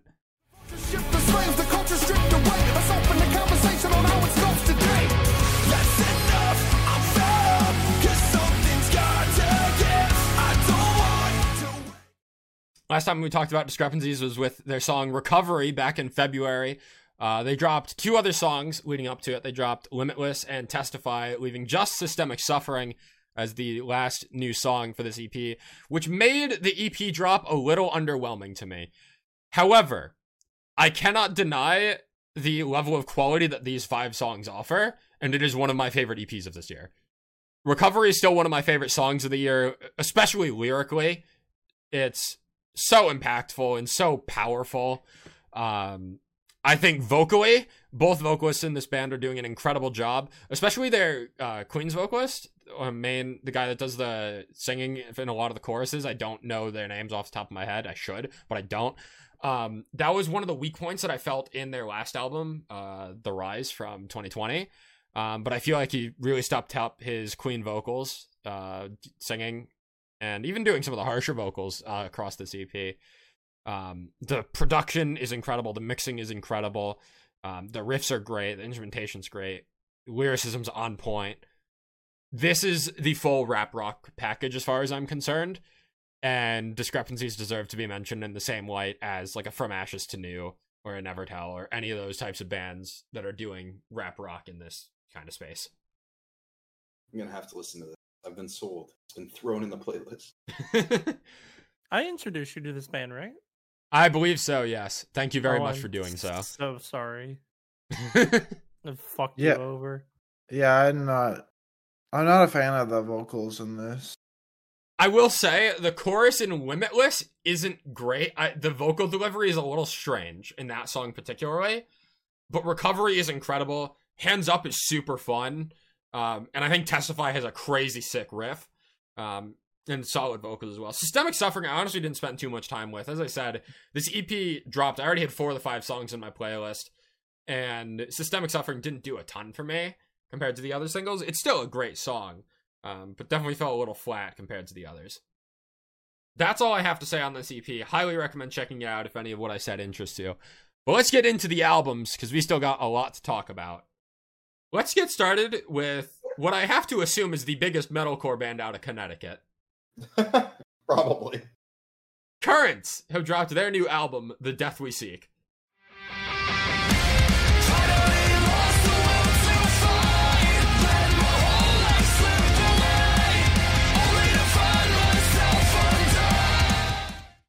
Shout out Connecticut. Shout out Connecticut for Dream Week. And also Currents, but mostly Dream Week. I listened to this album when it came out. Wasn't real feeling it. And I came back to it to refresh myself on the podcast. And I've had it on repeat quite a bit. Okay. What grew on you? Curious. I don't know, really. A lot of it is just real. like... So real for that. A lot of... Like, for example, I think, like, Over and Over... I think that's the song that's like, We Dine in Hell, right? Is that the one that says We Dine in Hell? That's Gone Astray, I'm pretty sure. Oh. I could be tripping. That's the one... I remember that because it's like the one song on this album that I actively don't like. Really? Yeah. Funny, because Gone Astray is one of the few that I actually really like. That's the thing that I kept getting that that it is Gone Astray. It is I kept getting that line stuck in my head. Tonight we dine in hell, so here we dwell. Over and Over really is the one that goes Torment that gets stuck in my head, isn't it? Yes. I that just breakdown. Really liked the chorus in Gone Astray, but anyway. Yeah, Over and Over is the one with the Torment breakdown, which is sick. Also, the Death We Seek is still the best song on the album. Yes. That is my second least favorite song. So we have very conflicting opinions on this. I want to pose a statement. It's going to be like earlier. I want to see how we're feeling about this. I think in terms of instrumentals and uncleans, this album, The Death We Seek, absolutely fucking clears the way it ends. I think that in terms of hooks and choruses, the way it ends is a stronger album in that regard. Which makes this album less replayable. I think that was my problem with it when it came out.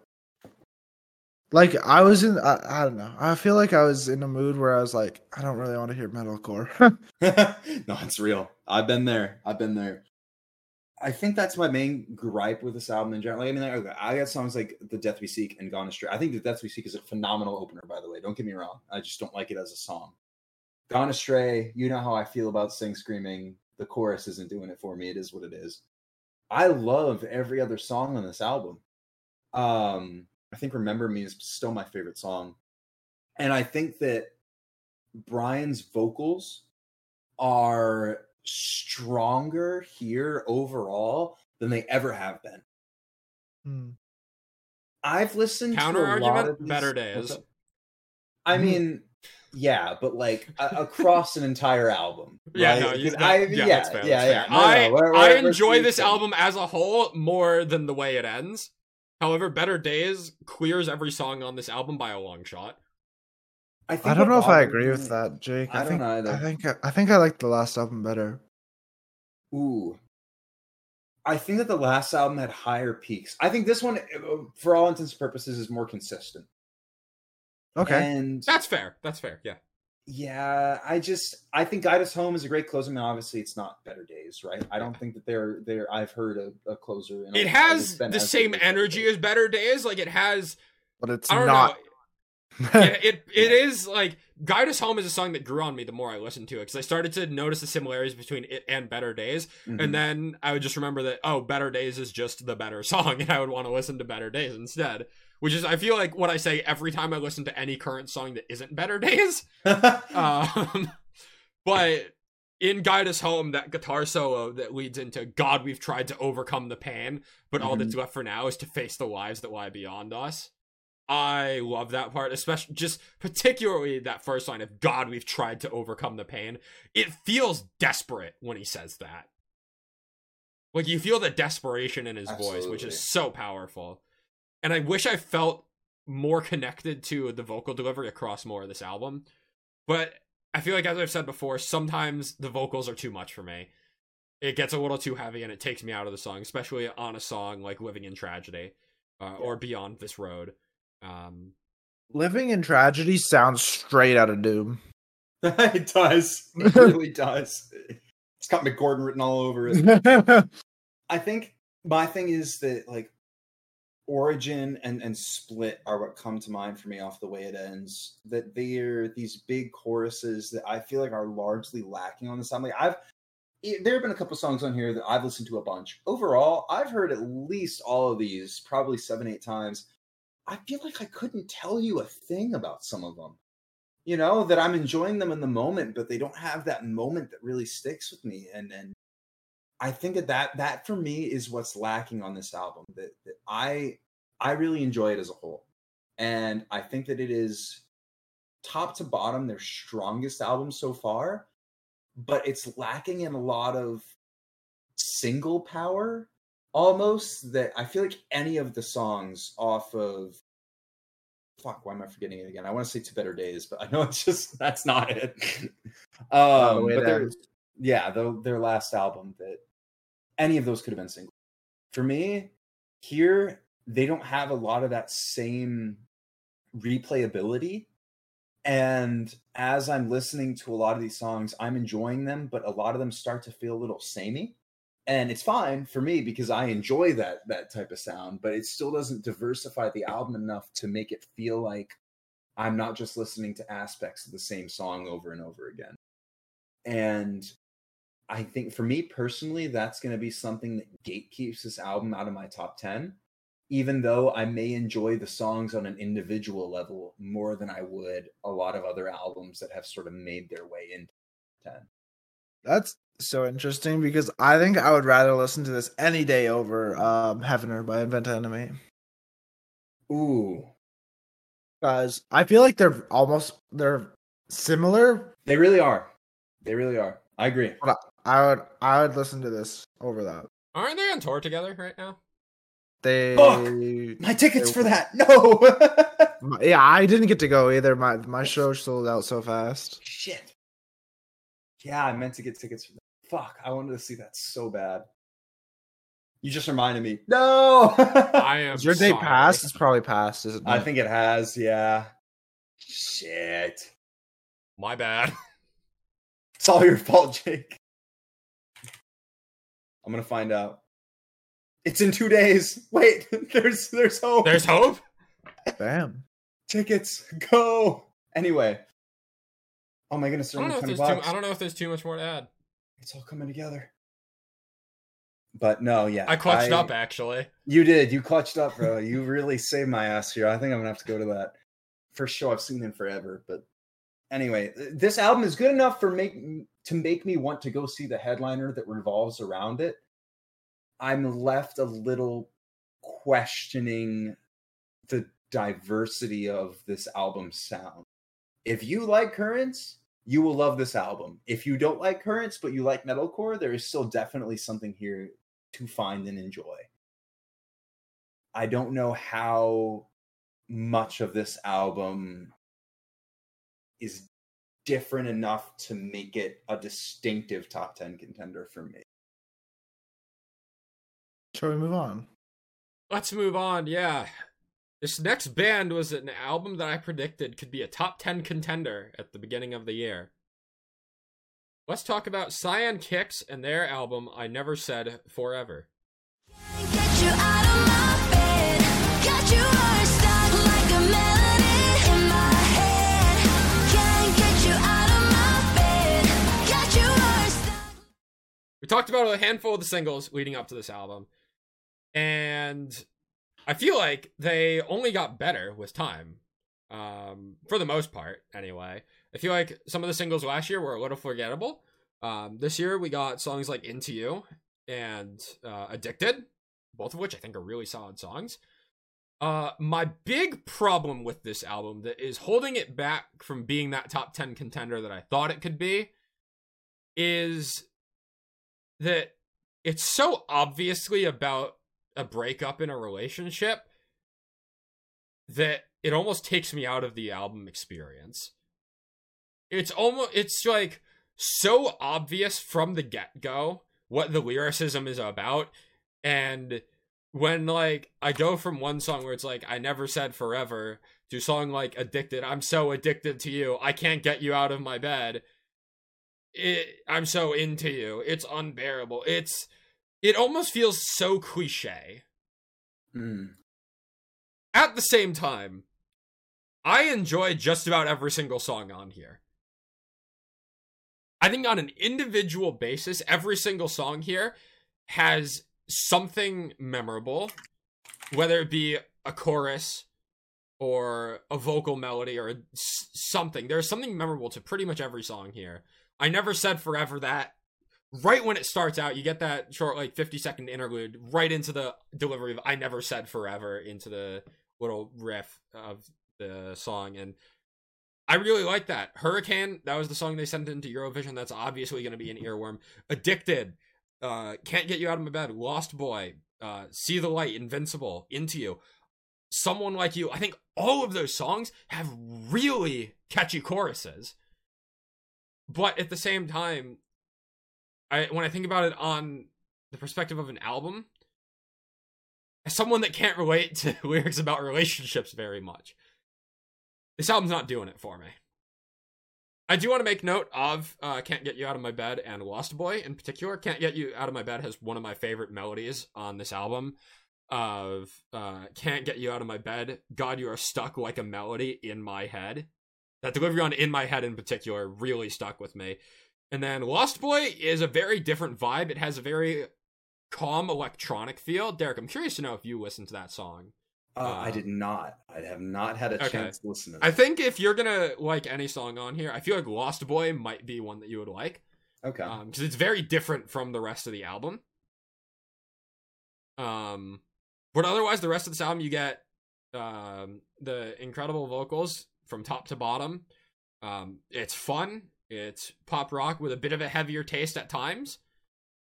Yeah. I think this album's solid. I don't know. I'm conflicted on whether to say it left me disappointed or if it was better than I expected. Because I lean both ways. I think that I don't have to give it a listen. I'm very curious to know what you think of it. I'll give it a try. I don't know if you'll love it, but this and 2 albums later, I am waiting for the group consensus on this to figure out whether or not I take my time to listen to it. I've listened to a lot less music this year than I thought I would have, so we'll see. That takes us to our third album, and it's the one that I mentioned at the start of this episode, Grandson, and his sophomore album, I Love You, I'm Trying. Can you keep a secret? 'Cause you never know when the bomb goes. We are not alone. Which I just saw 2 days ago in New Haven. And the timing could not have been better, in all honesty. For me to see this live 2 days before recording this. Because that live show definitely changed my opinion on some of these songs. But first, I want to hear what you have to think about this album, Derek, because I know you gave it a listen. Yeah, so this is my favorite Grandson project so far, easily.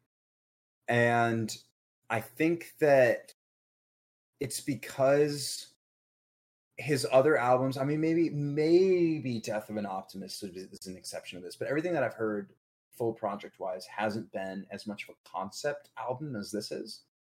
Yeah. And I think that, you know, there's Grandson's made a lot of his music political, and not to say that there's anything wrong with his what he's trying to get across, because I don't think there is at all, but it can be a little too on the nose sometimes as a casual listener. My president's a neo-Nazi. Yeah. So I think that having toned that down for this album and having leaned into almost this more just, I don't even want to say generic, but it's more personal. It's more personal. It's more emotional. It's more just like human emotion. Yeah, exactly. And I think that not only do I find a little bit more to relate to, but also I'm just enjoying it overall sonically a lot more than on his previous projects. And it feels more consistent and stronger as an album as a whole. I really appreciated, I don't know if this was intentional or if I just, made it up, but that in Too Along Their Way, it's I love you, I'm trying. And then his delivery and eulogy is extremely apathetic. Mm-hmm. That like, oh yeah, I'm putting in this effort, but here's this like really low effort vocal delivery song. Yeah.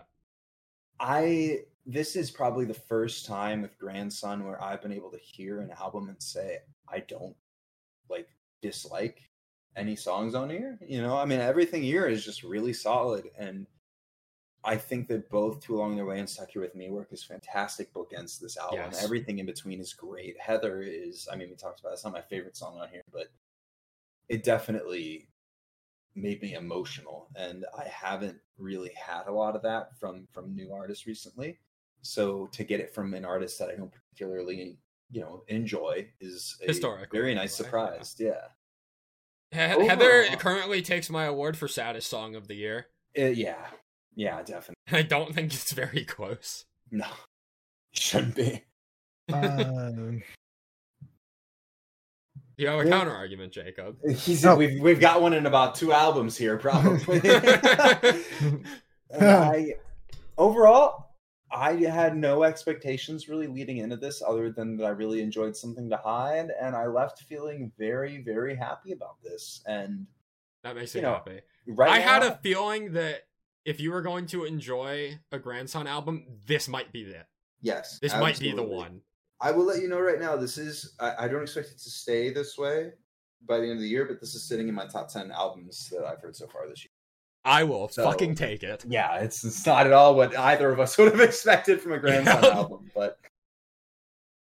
All right, so let me start by saying that I don't think that my favorite song on this album is better than my favorite song off of Death of an Optimist, or even my second favorite song off of Death of an Optimist.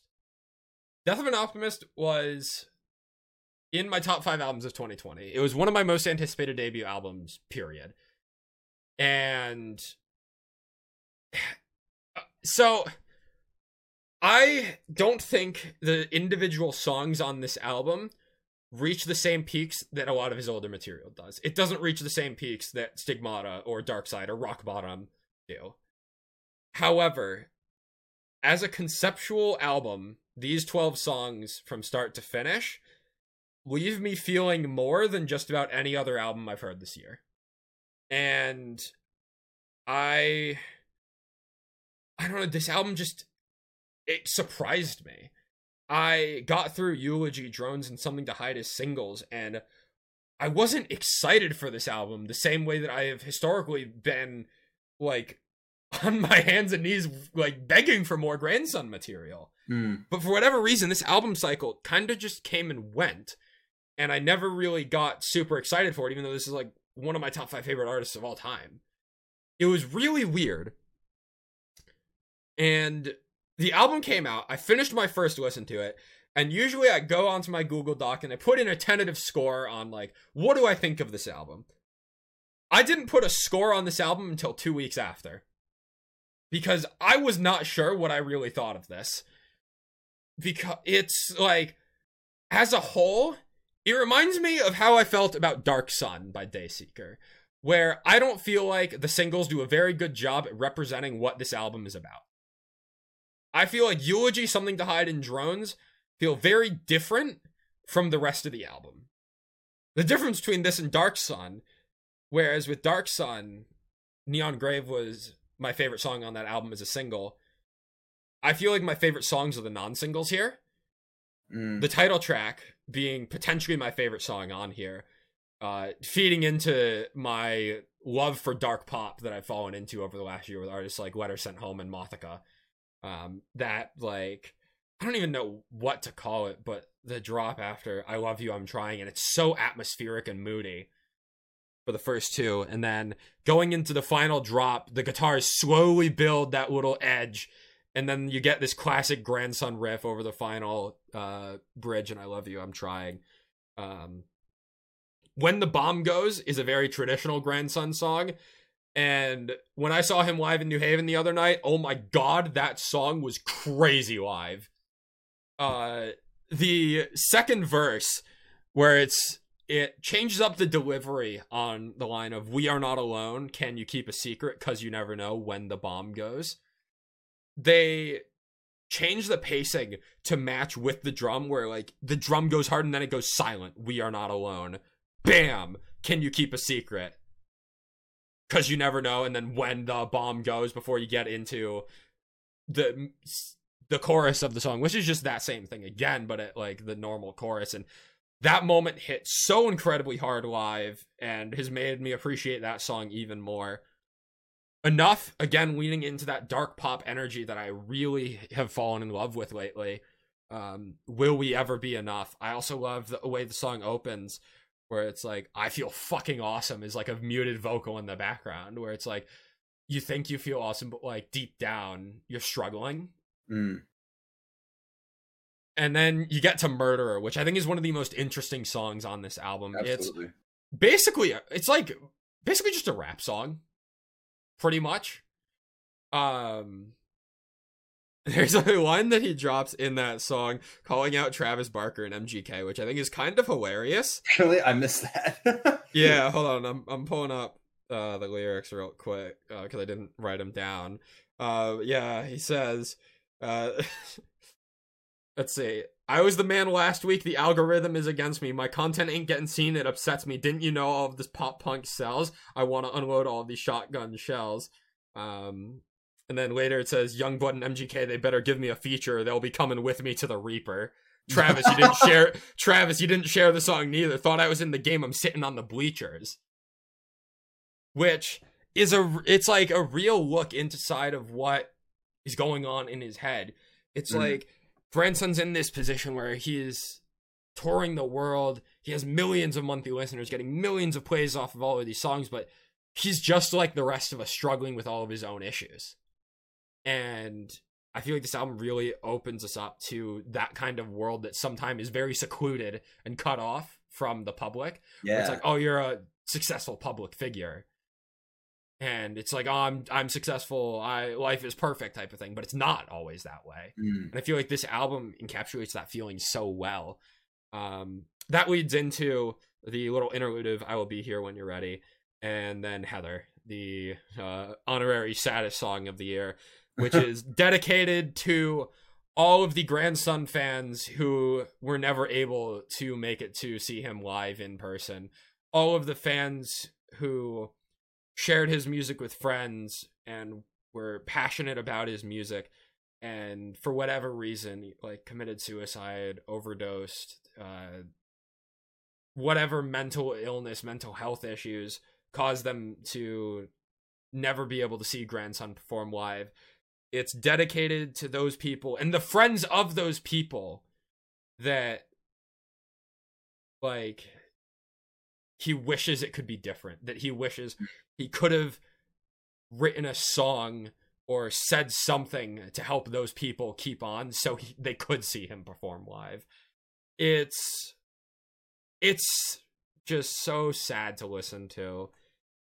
And it's one of those songs you really have to just take a breath and listen to it and actually just listen word for word what he's saying. It's a beautiful song. And then the album wraps up with Stuck Here With Me, which is just one of my favorite closers of the year. Not a song I've spent a ton of time with, but after Heather, where he just unloads this extremely deep and personal, like, relief of guilt that he can't do more for his fans. He opens up with step 1, gotta find a way to get the fuck out of bed. Step 2, gotta find a way to get the fuck out my head.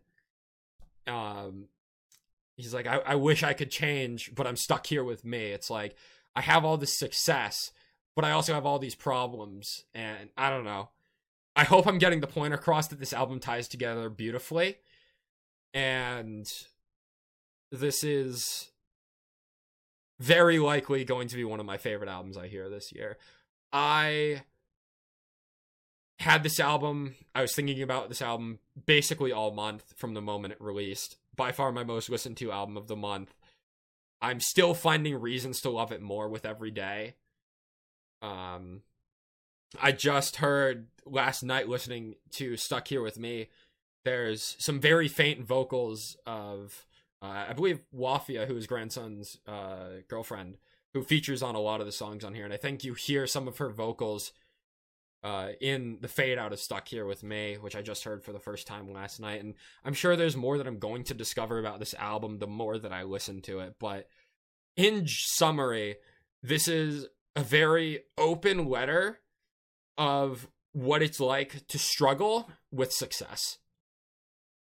And I think it flows extremely well, and I highly recommend giving this album a listen. I'll get off my soapbox now and let the rest of you guys talk again. I honestly, Derek sold me on it when he was like, "Oh, it's not as political," and it's not. It's not.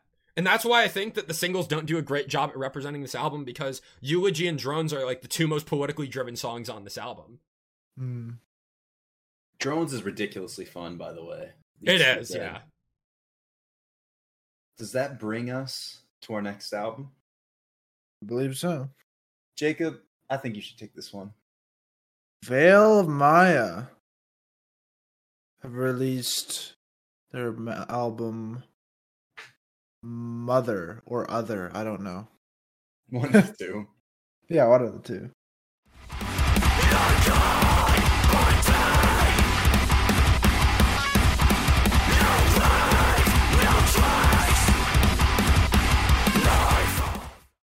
I'm curious how you feel about this, Derek. This is my favorite Veil of Maya album. Really? Mm-hmm. I think mine's still False Idol. I think that for me, the reason that I like it more than False Idol and Matriarch is that there are a lot of times, especially live, but even when I'm listening to a Veil of Maya album, that I feel that it has become a little too samey. And I mean, I think I mentioned it when we discussed one of the singles, but seeing a Veil of Maya set definitely feels at times like I've heard one very long, very good, but very long song.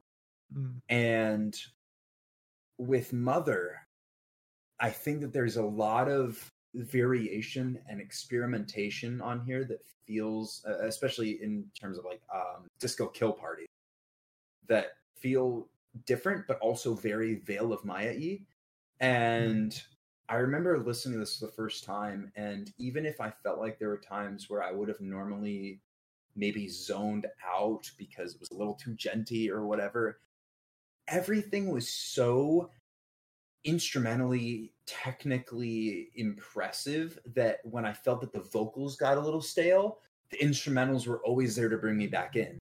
And when I felt that maybe instrumentally, I mean, because very few times, a couple times, I felt that the instrumentals were getting a little the vocals then would do something that would bring me back in. And I never once lost interest, which is very unique for me because I'm not a huge fan of gent.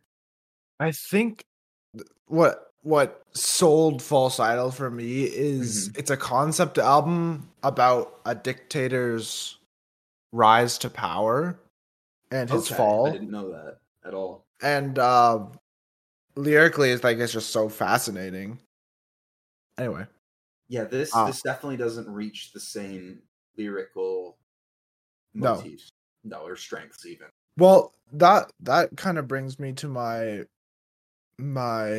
gripe with Veil of Maya now is they had an album all made up, and just because apparently they didn't like or the guy who produced it or something like that, they had a problem with him and they scrapped the entire thing. I think, and I'm telling you right now, this guy has to be a total jackass. He has to be like the worst human ever. To have you scrap Outsider and Viscera being on an album. Oh my god. Probably my two favorite Veil Maya songs. Yeah, no, absolutely. I want to say, and I could be entirely wrong, because I remember when that happened, and I think that the dude that they were working with, there was like damning evidence again in that he had sexually assaulted somebody. And they were just, it was something bad like that. And they were like, you know what? Like, we're gonna take our time and just with that, which like I get. You could have done like the Lorna Shore route where you just like say, okay, we're releasing this. We know this guy's not great, but we worked really hard on this, and we're gonna release it as is. Right. Well, it's also he gets like producer credits and gets money off of it, so it's good that he didn't benefit from that. But understandably, the hard work lost kind of sucks. Well, and I think the thing that kind of makes me the most down on it is that, you know, we had the singles in between them, but for the most part, it's been 6 years since False Idol. I mean, it's almost like an Icy Star situation. And I would have hoped that after 6 years, as much as I do love and enjoy this album, with a band full of people as talented as this, I would have liked maybe something a little bit more. And I think that the pinnacle of my disappointment on this album lands with the closer. I hate fade outs. I cannot stand. Oh boy, next album will be fun. if the fade out doesn't transition into something else or make it feel like it worked, then what the fuck? I'm listening to Death Runner and I'm hoping there's going to be some like ending breakdown. It's going to end on this very crisp, punchy note, and I get the last kind of instrumental breakdown of sorts. Like, yes, and I hear it start to fade out. I'm like, no, like, there's no possible way. I mean, I think that's going to gatekeep this album out of my top 10. I am so mad at that fade out because it feels like such a cop out almost of a way to end an album that I think otherwise is pretty damn near flawless. For my personal taste, I would have liked some cleaner Yes, I choruses, think bigger, I think local Yeah. Lucas. Well, what was I saying? Loco or something? I don't Logo. know. For Lucas. Lucas is not utilized his clean vocals enough. Has not. Artificial Dose is the closest we get to the choruses of any of the big singles. Yes. Yeah. The funny thing is, Tokyo Chainsaw is my favorite song.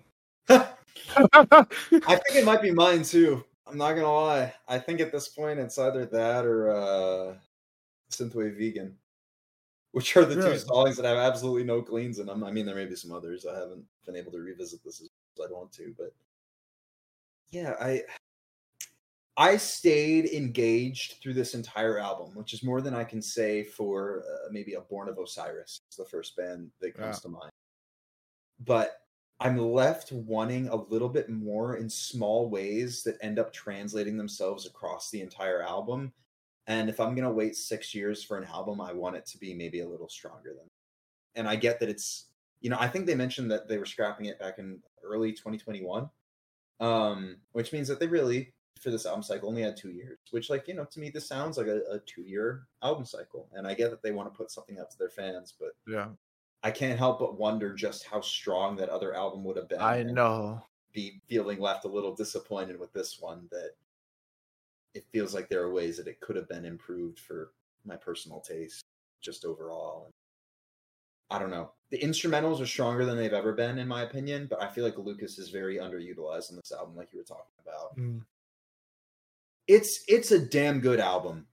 And I think in a perfect world, this would land somewhere in my top 10, but there's enough here to keep it out of there that I'm left wanting more. Yeah. All right. Sleep Token have released Take Me Back to Eden. Dangerous disposition, somehow refracted in light, reflected in sound. I'm coiled up like a venomous serpent, tangled in your. Which is the third and final album in the trilogy of Sundowning. This Place Will Become Your Tomb, and now Take Me Back to Eden. And my most anticipated album of 2023. Small band Sleep Token. We don't need to talk about them, right? Everything's fine. They've been huge, man. This year has been unreal for them. Their top 10 most popular songs are all off this album. They're at 2.6 million monthly. It's wild. Sold out Wembley Arena, which is 10,000 under 10 minutes. I mean, the explosion of this band has been both unreal and extremely justified. 100% agree. Where do we even start with this? I don't know. This is your segment. Should I get my thoughts out of the way? No, you can chime in when it. We already know what you're gonna say. Yeah, let's build up suspense to what I'm gonna say, actually. Yes, let's build it up. Okay, I have so many theories about this album, and none are concrete. I have one that's like 90% concrete in my head. But I feel like my interpretation is, or that's one of the reasons I'm so attached, is because I honestly don't know what this album is about it in full. Like, there's so many like little nuances, and everything can have like multiple meanings. And it's all recorded by one guy and a drummer, which is crazy insane. This album does a lot of genre bending, and in a way that works. I guess they've always been kind of experimental, but this is bringing that to like a 12. Yeah, no, absolutely. I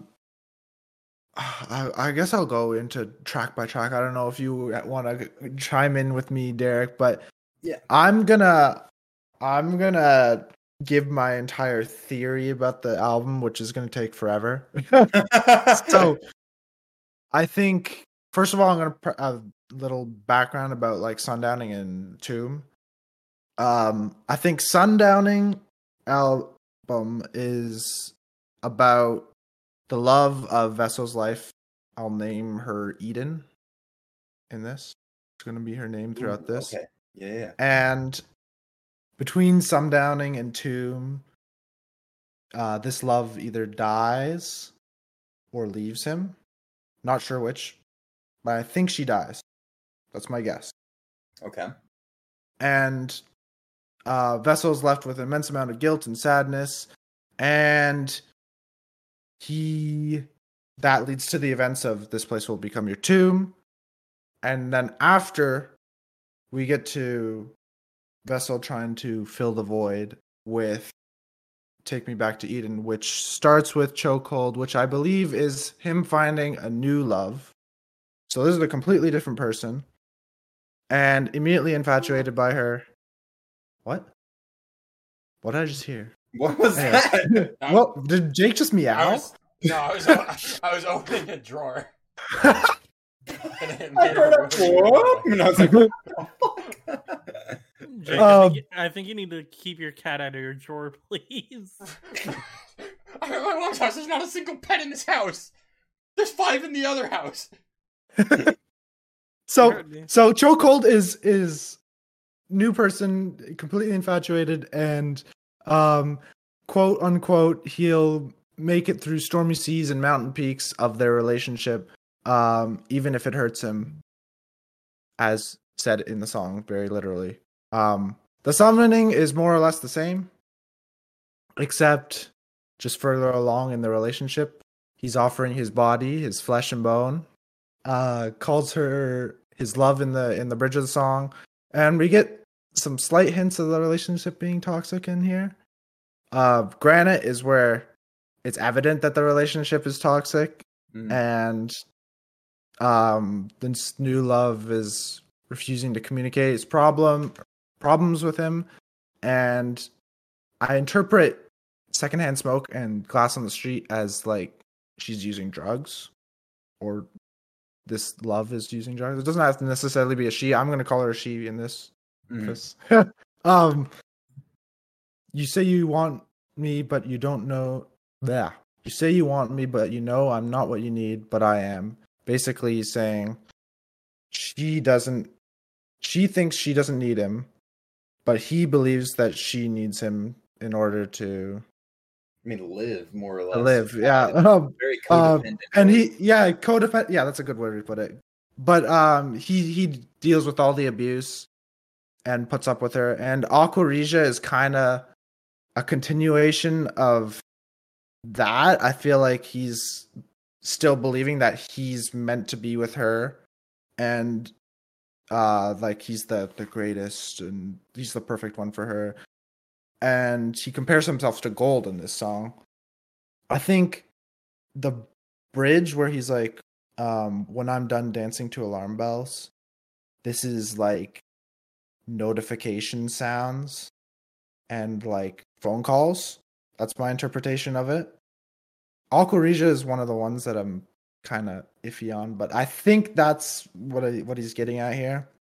Vor is where he realizes he's not happy and he's staying with her basically for sex pleasure.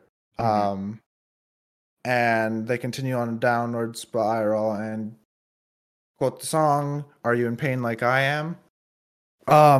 Ascensionism, I think, is new territory for us. I think this is the finale in this event with this new lover.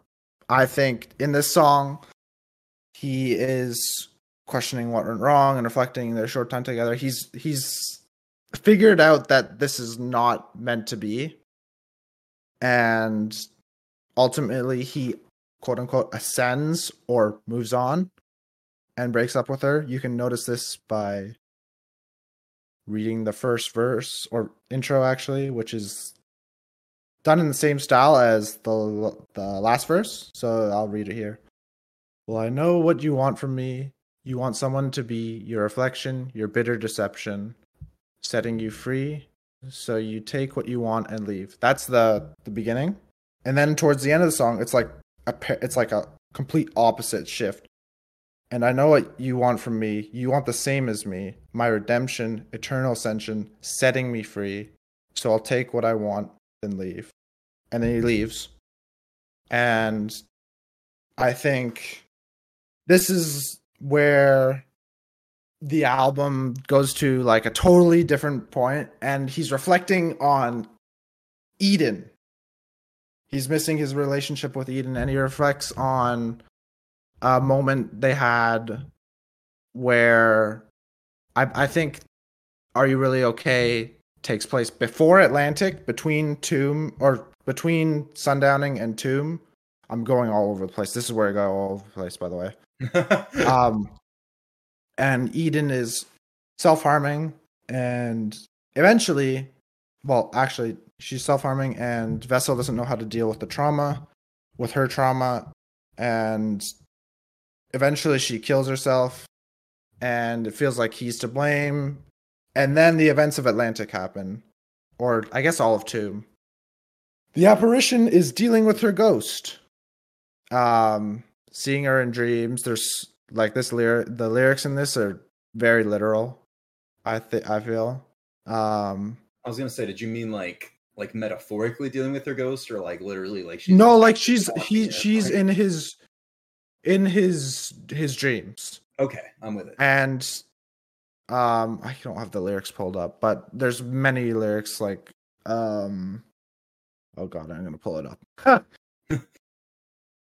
I will say so far, while you pull that up, this is making a lot of sense, and I'm rocking with your theory so far. Just wait. No shit. All right, my bad. It gets even crazier from here. Jesus. He's hijack heaven with another memory now, so he's having memories, and I just split what's left of the burning silence, so he's left alone. You turn up in the reveries of my mind. I wake up in a suicide frenzy. Loaded dreams still leave me feeling empty. What's next? Do you wish that you love me is a self-reflection. He's unhappy with himself. I went into this more in the last episode. I'm not gonna go much further than that. Rain is where I'm lost. Agreed. I do not know who this song is about. The best that I could figure it out, because I I've listened to this album a lot less than you, but I've thought at least similarly, and I think that it's one more desperate attempt to try and not necessarily forget, but move on from Eden. And to me, what it is that Rain and Euclid that's even how you pronounce it, go hand in hand. Yeah, you said it right. Where Rain is trying to find in another person an escape from the memories of Eden, which fails, and which is where you get taken back to Eden because you realize, I just missed this person. And that Euclid being in contrast to a lot of the rest of the album, almost sounding more hopeful, that it's okay, I have tried to use women, relationships, and sex to move on from this person rather than taking the time to live in introspection and accept and move on from the times that I wish I still had. And it's this sort of contrast between I found escapes from the pain of losing Eden in all the wrong ways, and the reason that Euclid is this beautiful callback closer to the rest of this whole saga is because it's Vessel, or the character in this whole story, finally realizing that they can't escape this pain by projecting it or into other people or by using other people to escape it. And it's only with viewing this loss and these lost memories as a positive thing and moving forward on their own through their own means that they can truly be free from that pain. And I agree. I think Rain feels the most out of place, but in the story that I feel like it could be another memory. Yeah, that could also be. Yes, I hadn't thought about that, but you're right. That Because maybe, yeah, if they reflect, and then after all that positive reflection about like rain down on me, then he's like, yeah, take me back to this is who I want to be with. Because Eden, or Take Me Back to Eden, the title track, I feel like it's very, simply put, takes place 2 days after Ascensionism. It's because in verse 2, it's like, yeah, I spit blood when I wake up, sink porcelain stain, choking up brain matter and makeups. Just 2 days since the mainframe went down and I'm still messed up. Room feels like a meat freezer and I dangle in like cold cuts. Missed calls, answer phones. This is his lover from Chokehold to Ascensionism calling him. For people I just don't trust, that's her. Mirror talk, fake love. That's him referencing Do You Wish That You Love Me? But I'll take a pound of your flesh before you take a piece of my pay sub. So again, he doesn't want to be with this person. And then I think in verse 3, he comes to like a realization. It's like, I guess it goes to show, does it not, that we've got no idea what we've got until we lose it. And no amount of self-sought fury will bring back the glory of innocence. I feel like he's trying to fill he is aware that he tried to fill the void with this other person that Eden left, and then he wants to go back to Eden. And then, yeah, I think you encapsulate Euclid exactly how it is. I think the one thing I think is interesting is I think it could also be like a cycle. Like it could just repeat, which is because the whole trilogy. I'm gonna bring in album covers here. Sun goes down, moon comes out. That's Eden. It affects the tides of the water, which is this place will become your tomb. And I feel like they were very literal with this because a lot of these songs, and including the album, were released on this is like real conspiracy theory shit, okay? Those guys tinfoil hat on.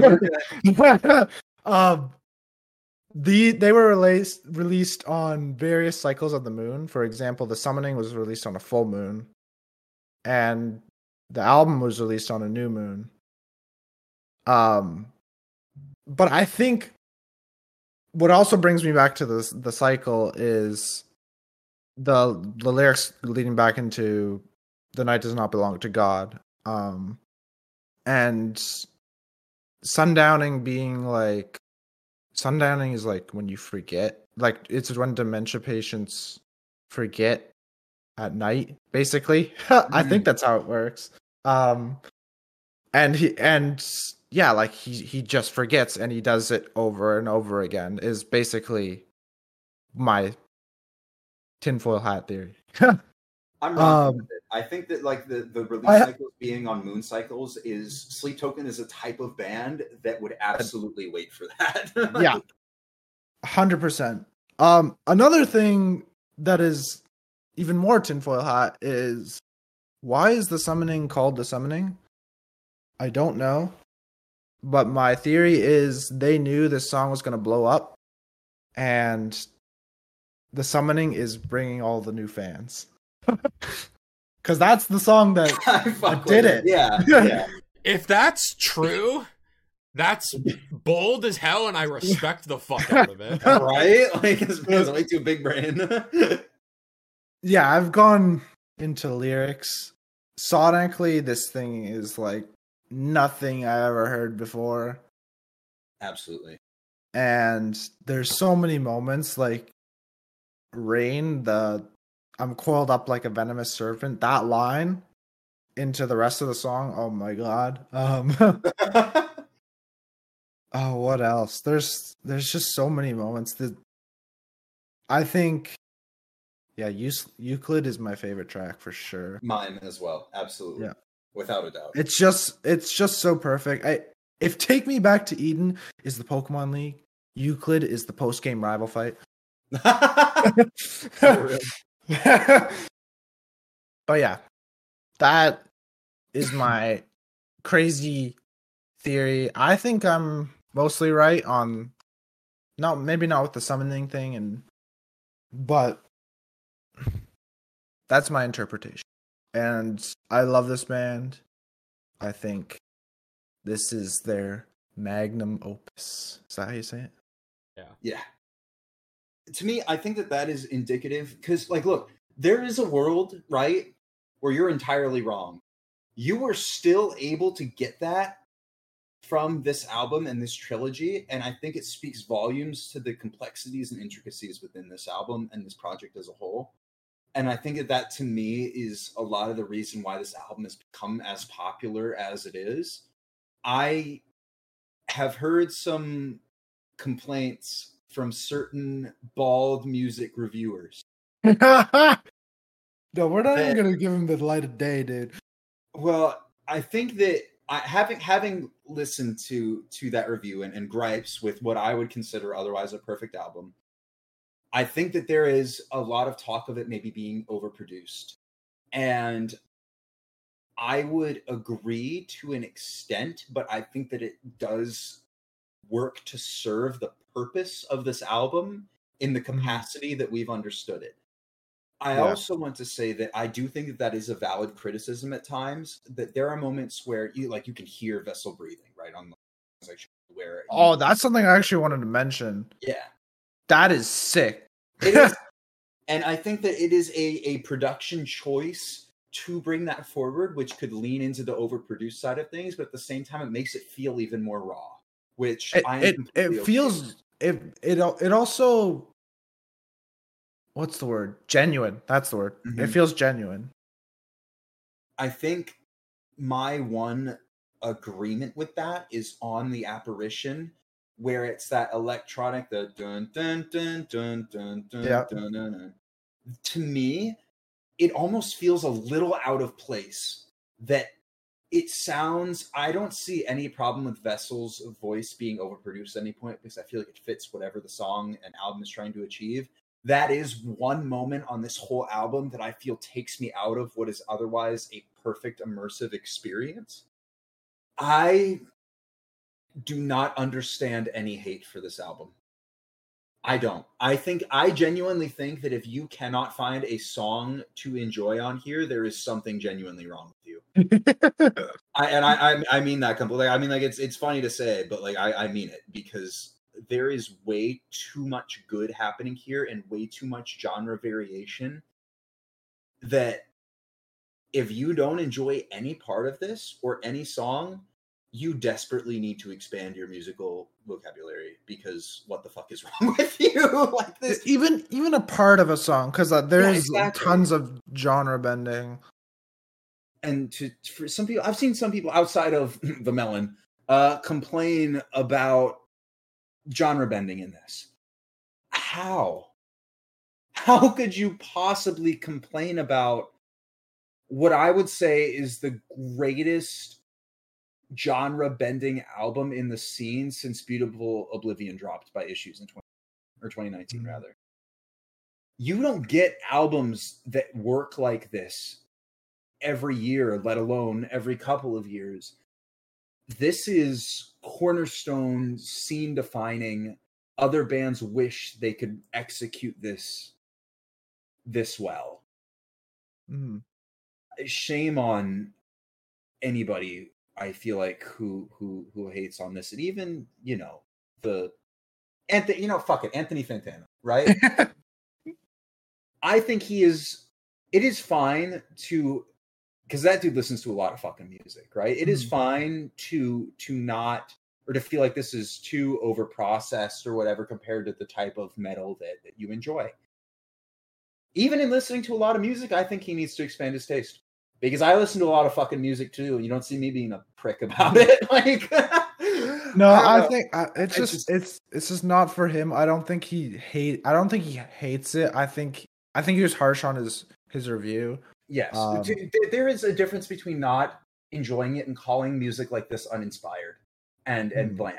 And I think that does a disservice to this band and to this album as a whole. And I think that this is honestly one of the most compelling albums to come out of the scene, let alone that I've ever heard. And you know, I just got done saying like, oh, he listens to a lot. I listen to a lot of fucking music too. And this, among like easy 1,500, 2,000 albums I've heard, is one of the most interesting.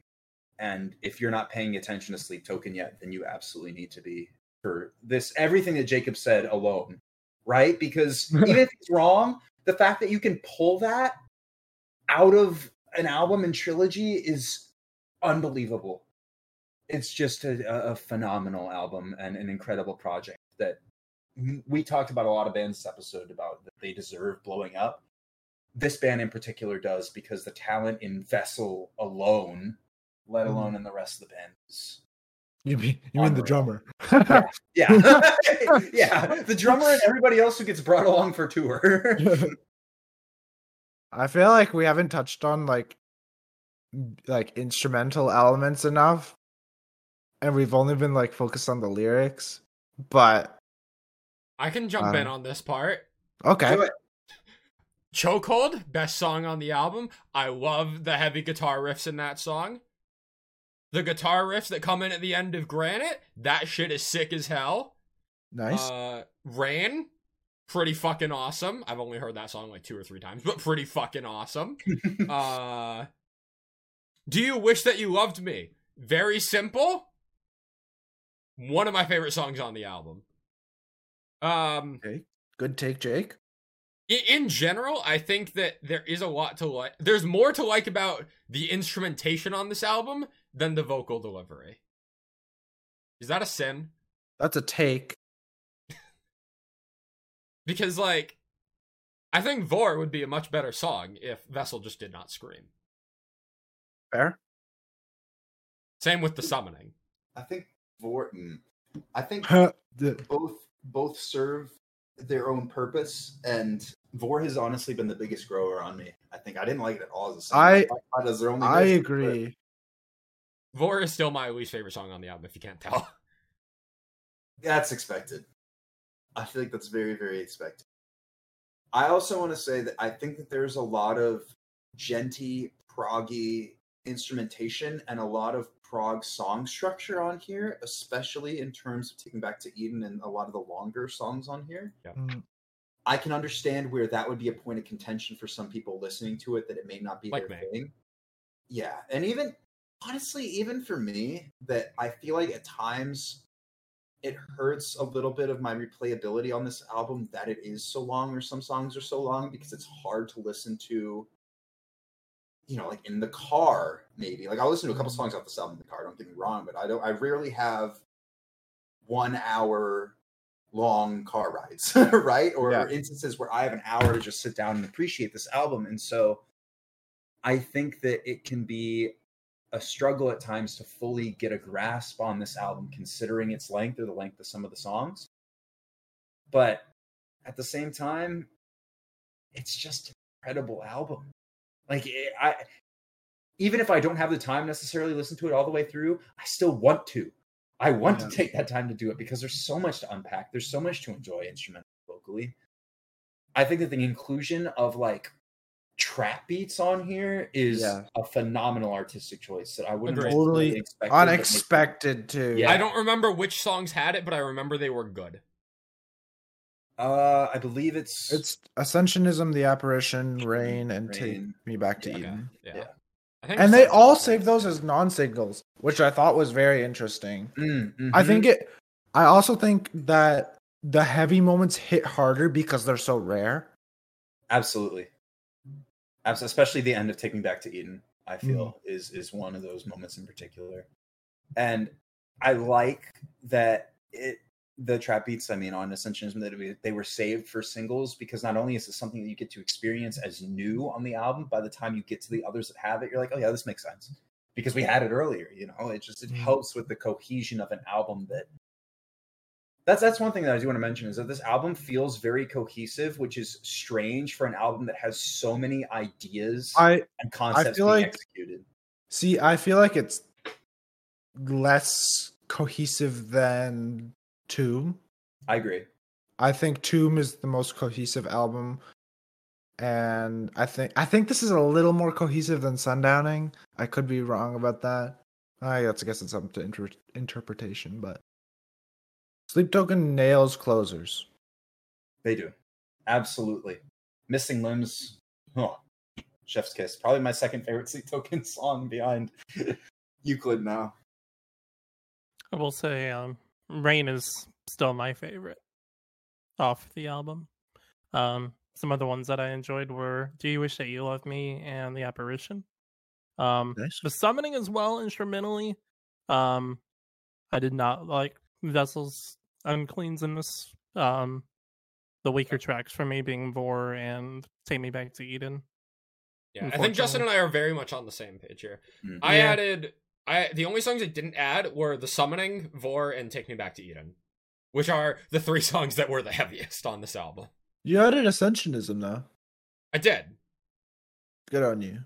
I only added the 3 or 4 that I talked about because those are the ones I knew I would replay. I think that for everybody's sake and for Jake's poor editing sake, we should probably wrap it up. But Yes. I think that we could talk a lot longer, and that is a testament to this album. We'll see you in December. Yeah, We'll see you in December. For part 2. I'm not even hiding it. There's no point. It's No. December. We'll see you. Yes. You will see at least 2 of us in December. I may not love this album. I think like on my doc I have it at like 7.2 out of 10, somewhere around there. I still enjoyed this album more than I expected to, going from the singles. And I am not nearly as invested in the lore and the lyricism and all of that compared to you two, Derek and Jacob. But I will agree that I am really glad that this band is succeeding to the same degree that they are, because they deserve it. And it's great for the scene in general that a band like this is succeeding. And there are also just some really good songs on here. Some of them drag on a little bit long for my taste. And yes, that's part of the story and all that. But I'm just not as invested in all of the lore as the people that are. And can appreciate those longer songs that really take you into the story. So Yeah. As an outsider coming in, I enjoyed what I listened to, but I'm not as committed as some of the crazy people. Jacob. I'm taking away the songs that I like, and I am everyone that loves this album. You can all love this album as much as you want. I'm not gonna take that away from you. It's just not fully for me. Better review than Fantano right here on the Hivemind podcast. All right, Justin. Hey, that's me. It's your time to shine. Finally. I've been so quiet.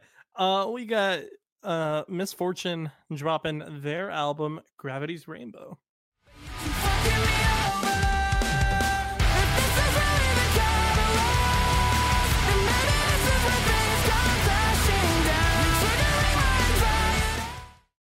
Contender for best album art of the year so far.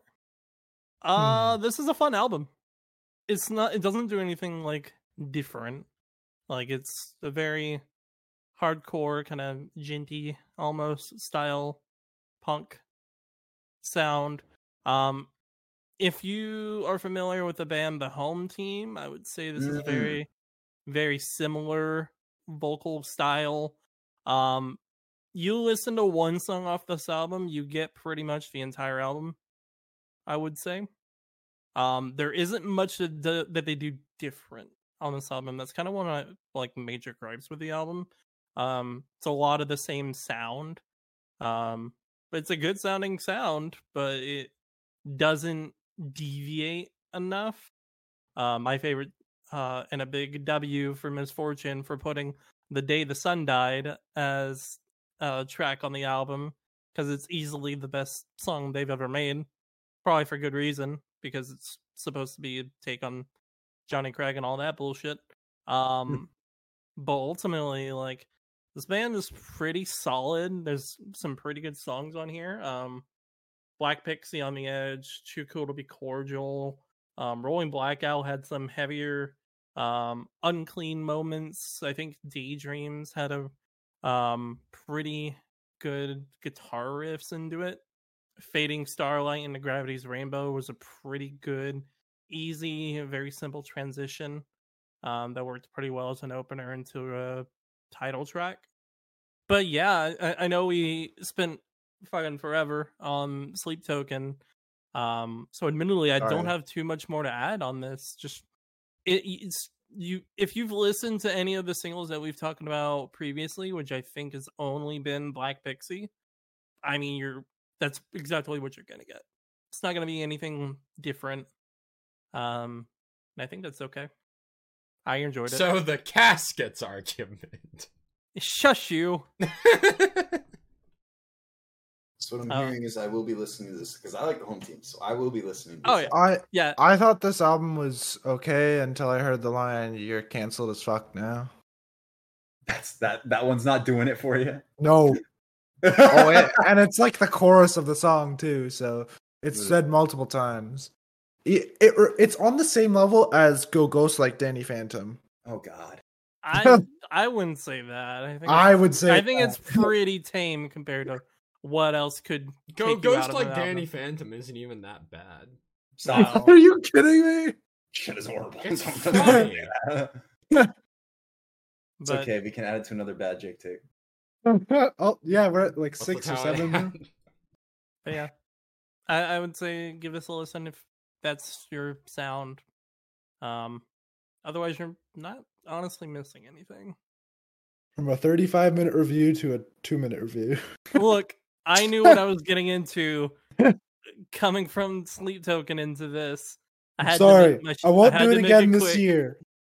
I think. I know. Think. All right, we got one On to more. our final album for the episode. We got Breathing Theory dropping off their album Artificial.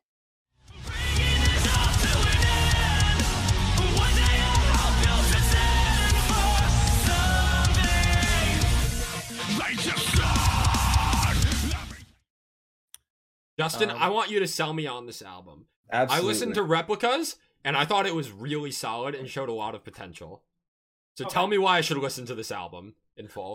I think you should listen to this album if you really like electronic style rock with a little bit of like a muted vocal backing. I'm sold. I don't have a song to reference it to immediately. But if you liked Replicas, that's basically the sound you're gonna get from this album. There's some heavier vocals into the album that I was pretty shocked about. Transcend has some really surprising uncleans that I personally didn't really attach to, but I think people that can find the difference in that vocal style pretty good. I think that's probably going to be one of the higher track albums or songs. The Cure is really good. Your Frequency and Tethers were both singles, and I think they still pretty well define how the album sounds.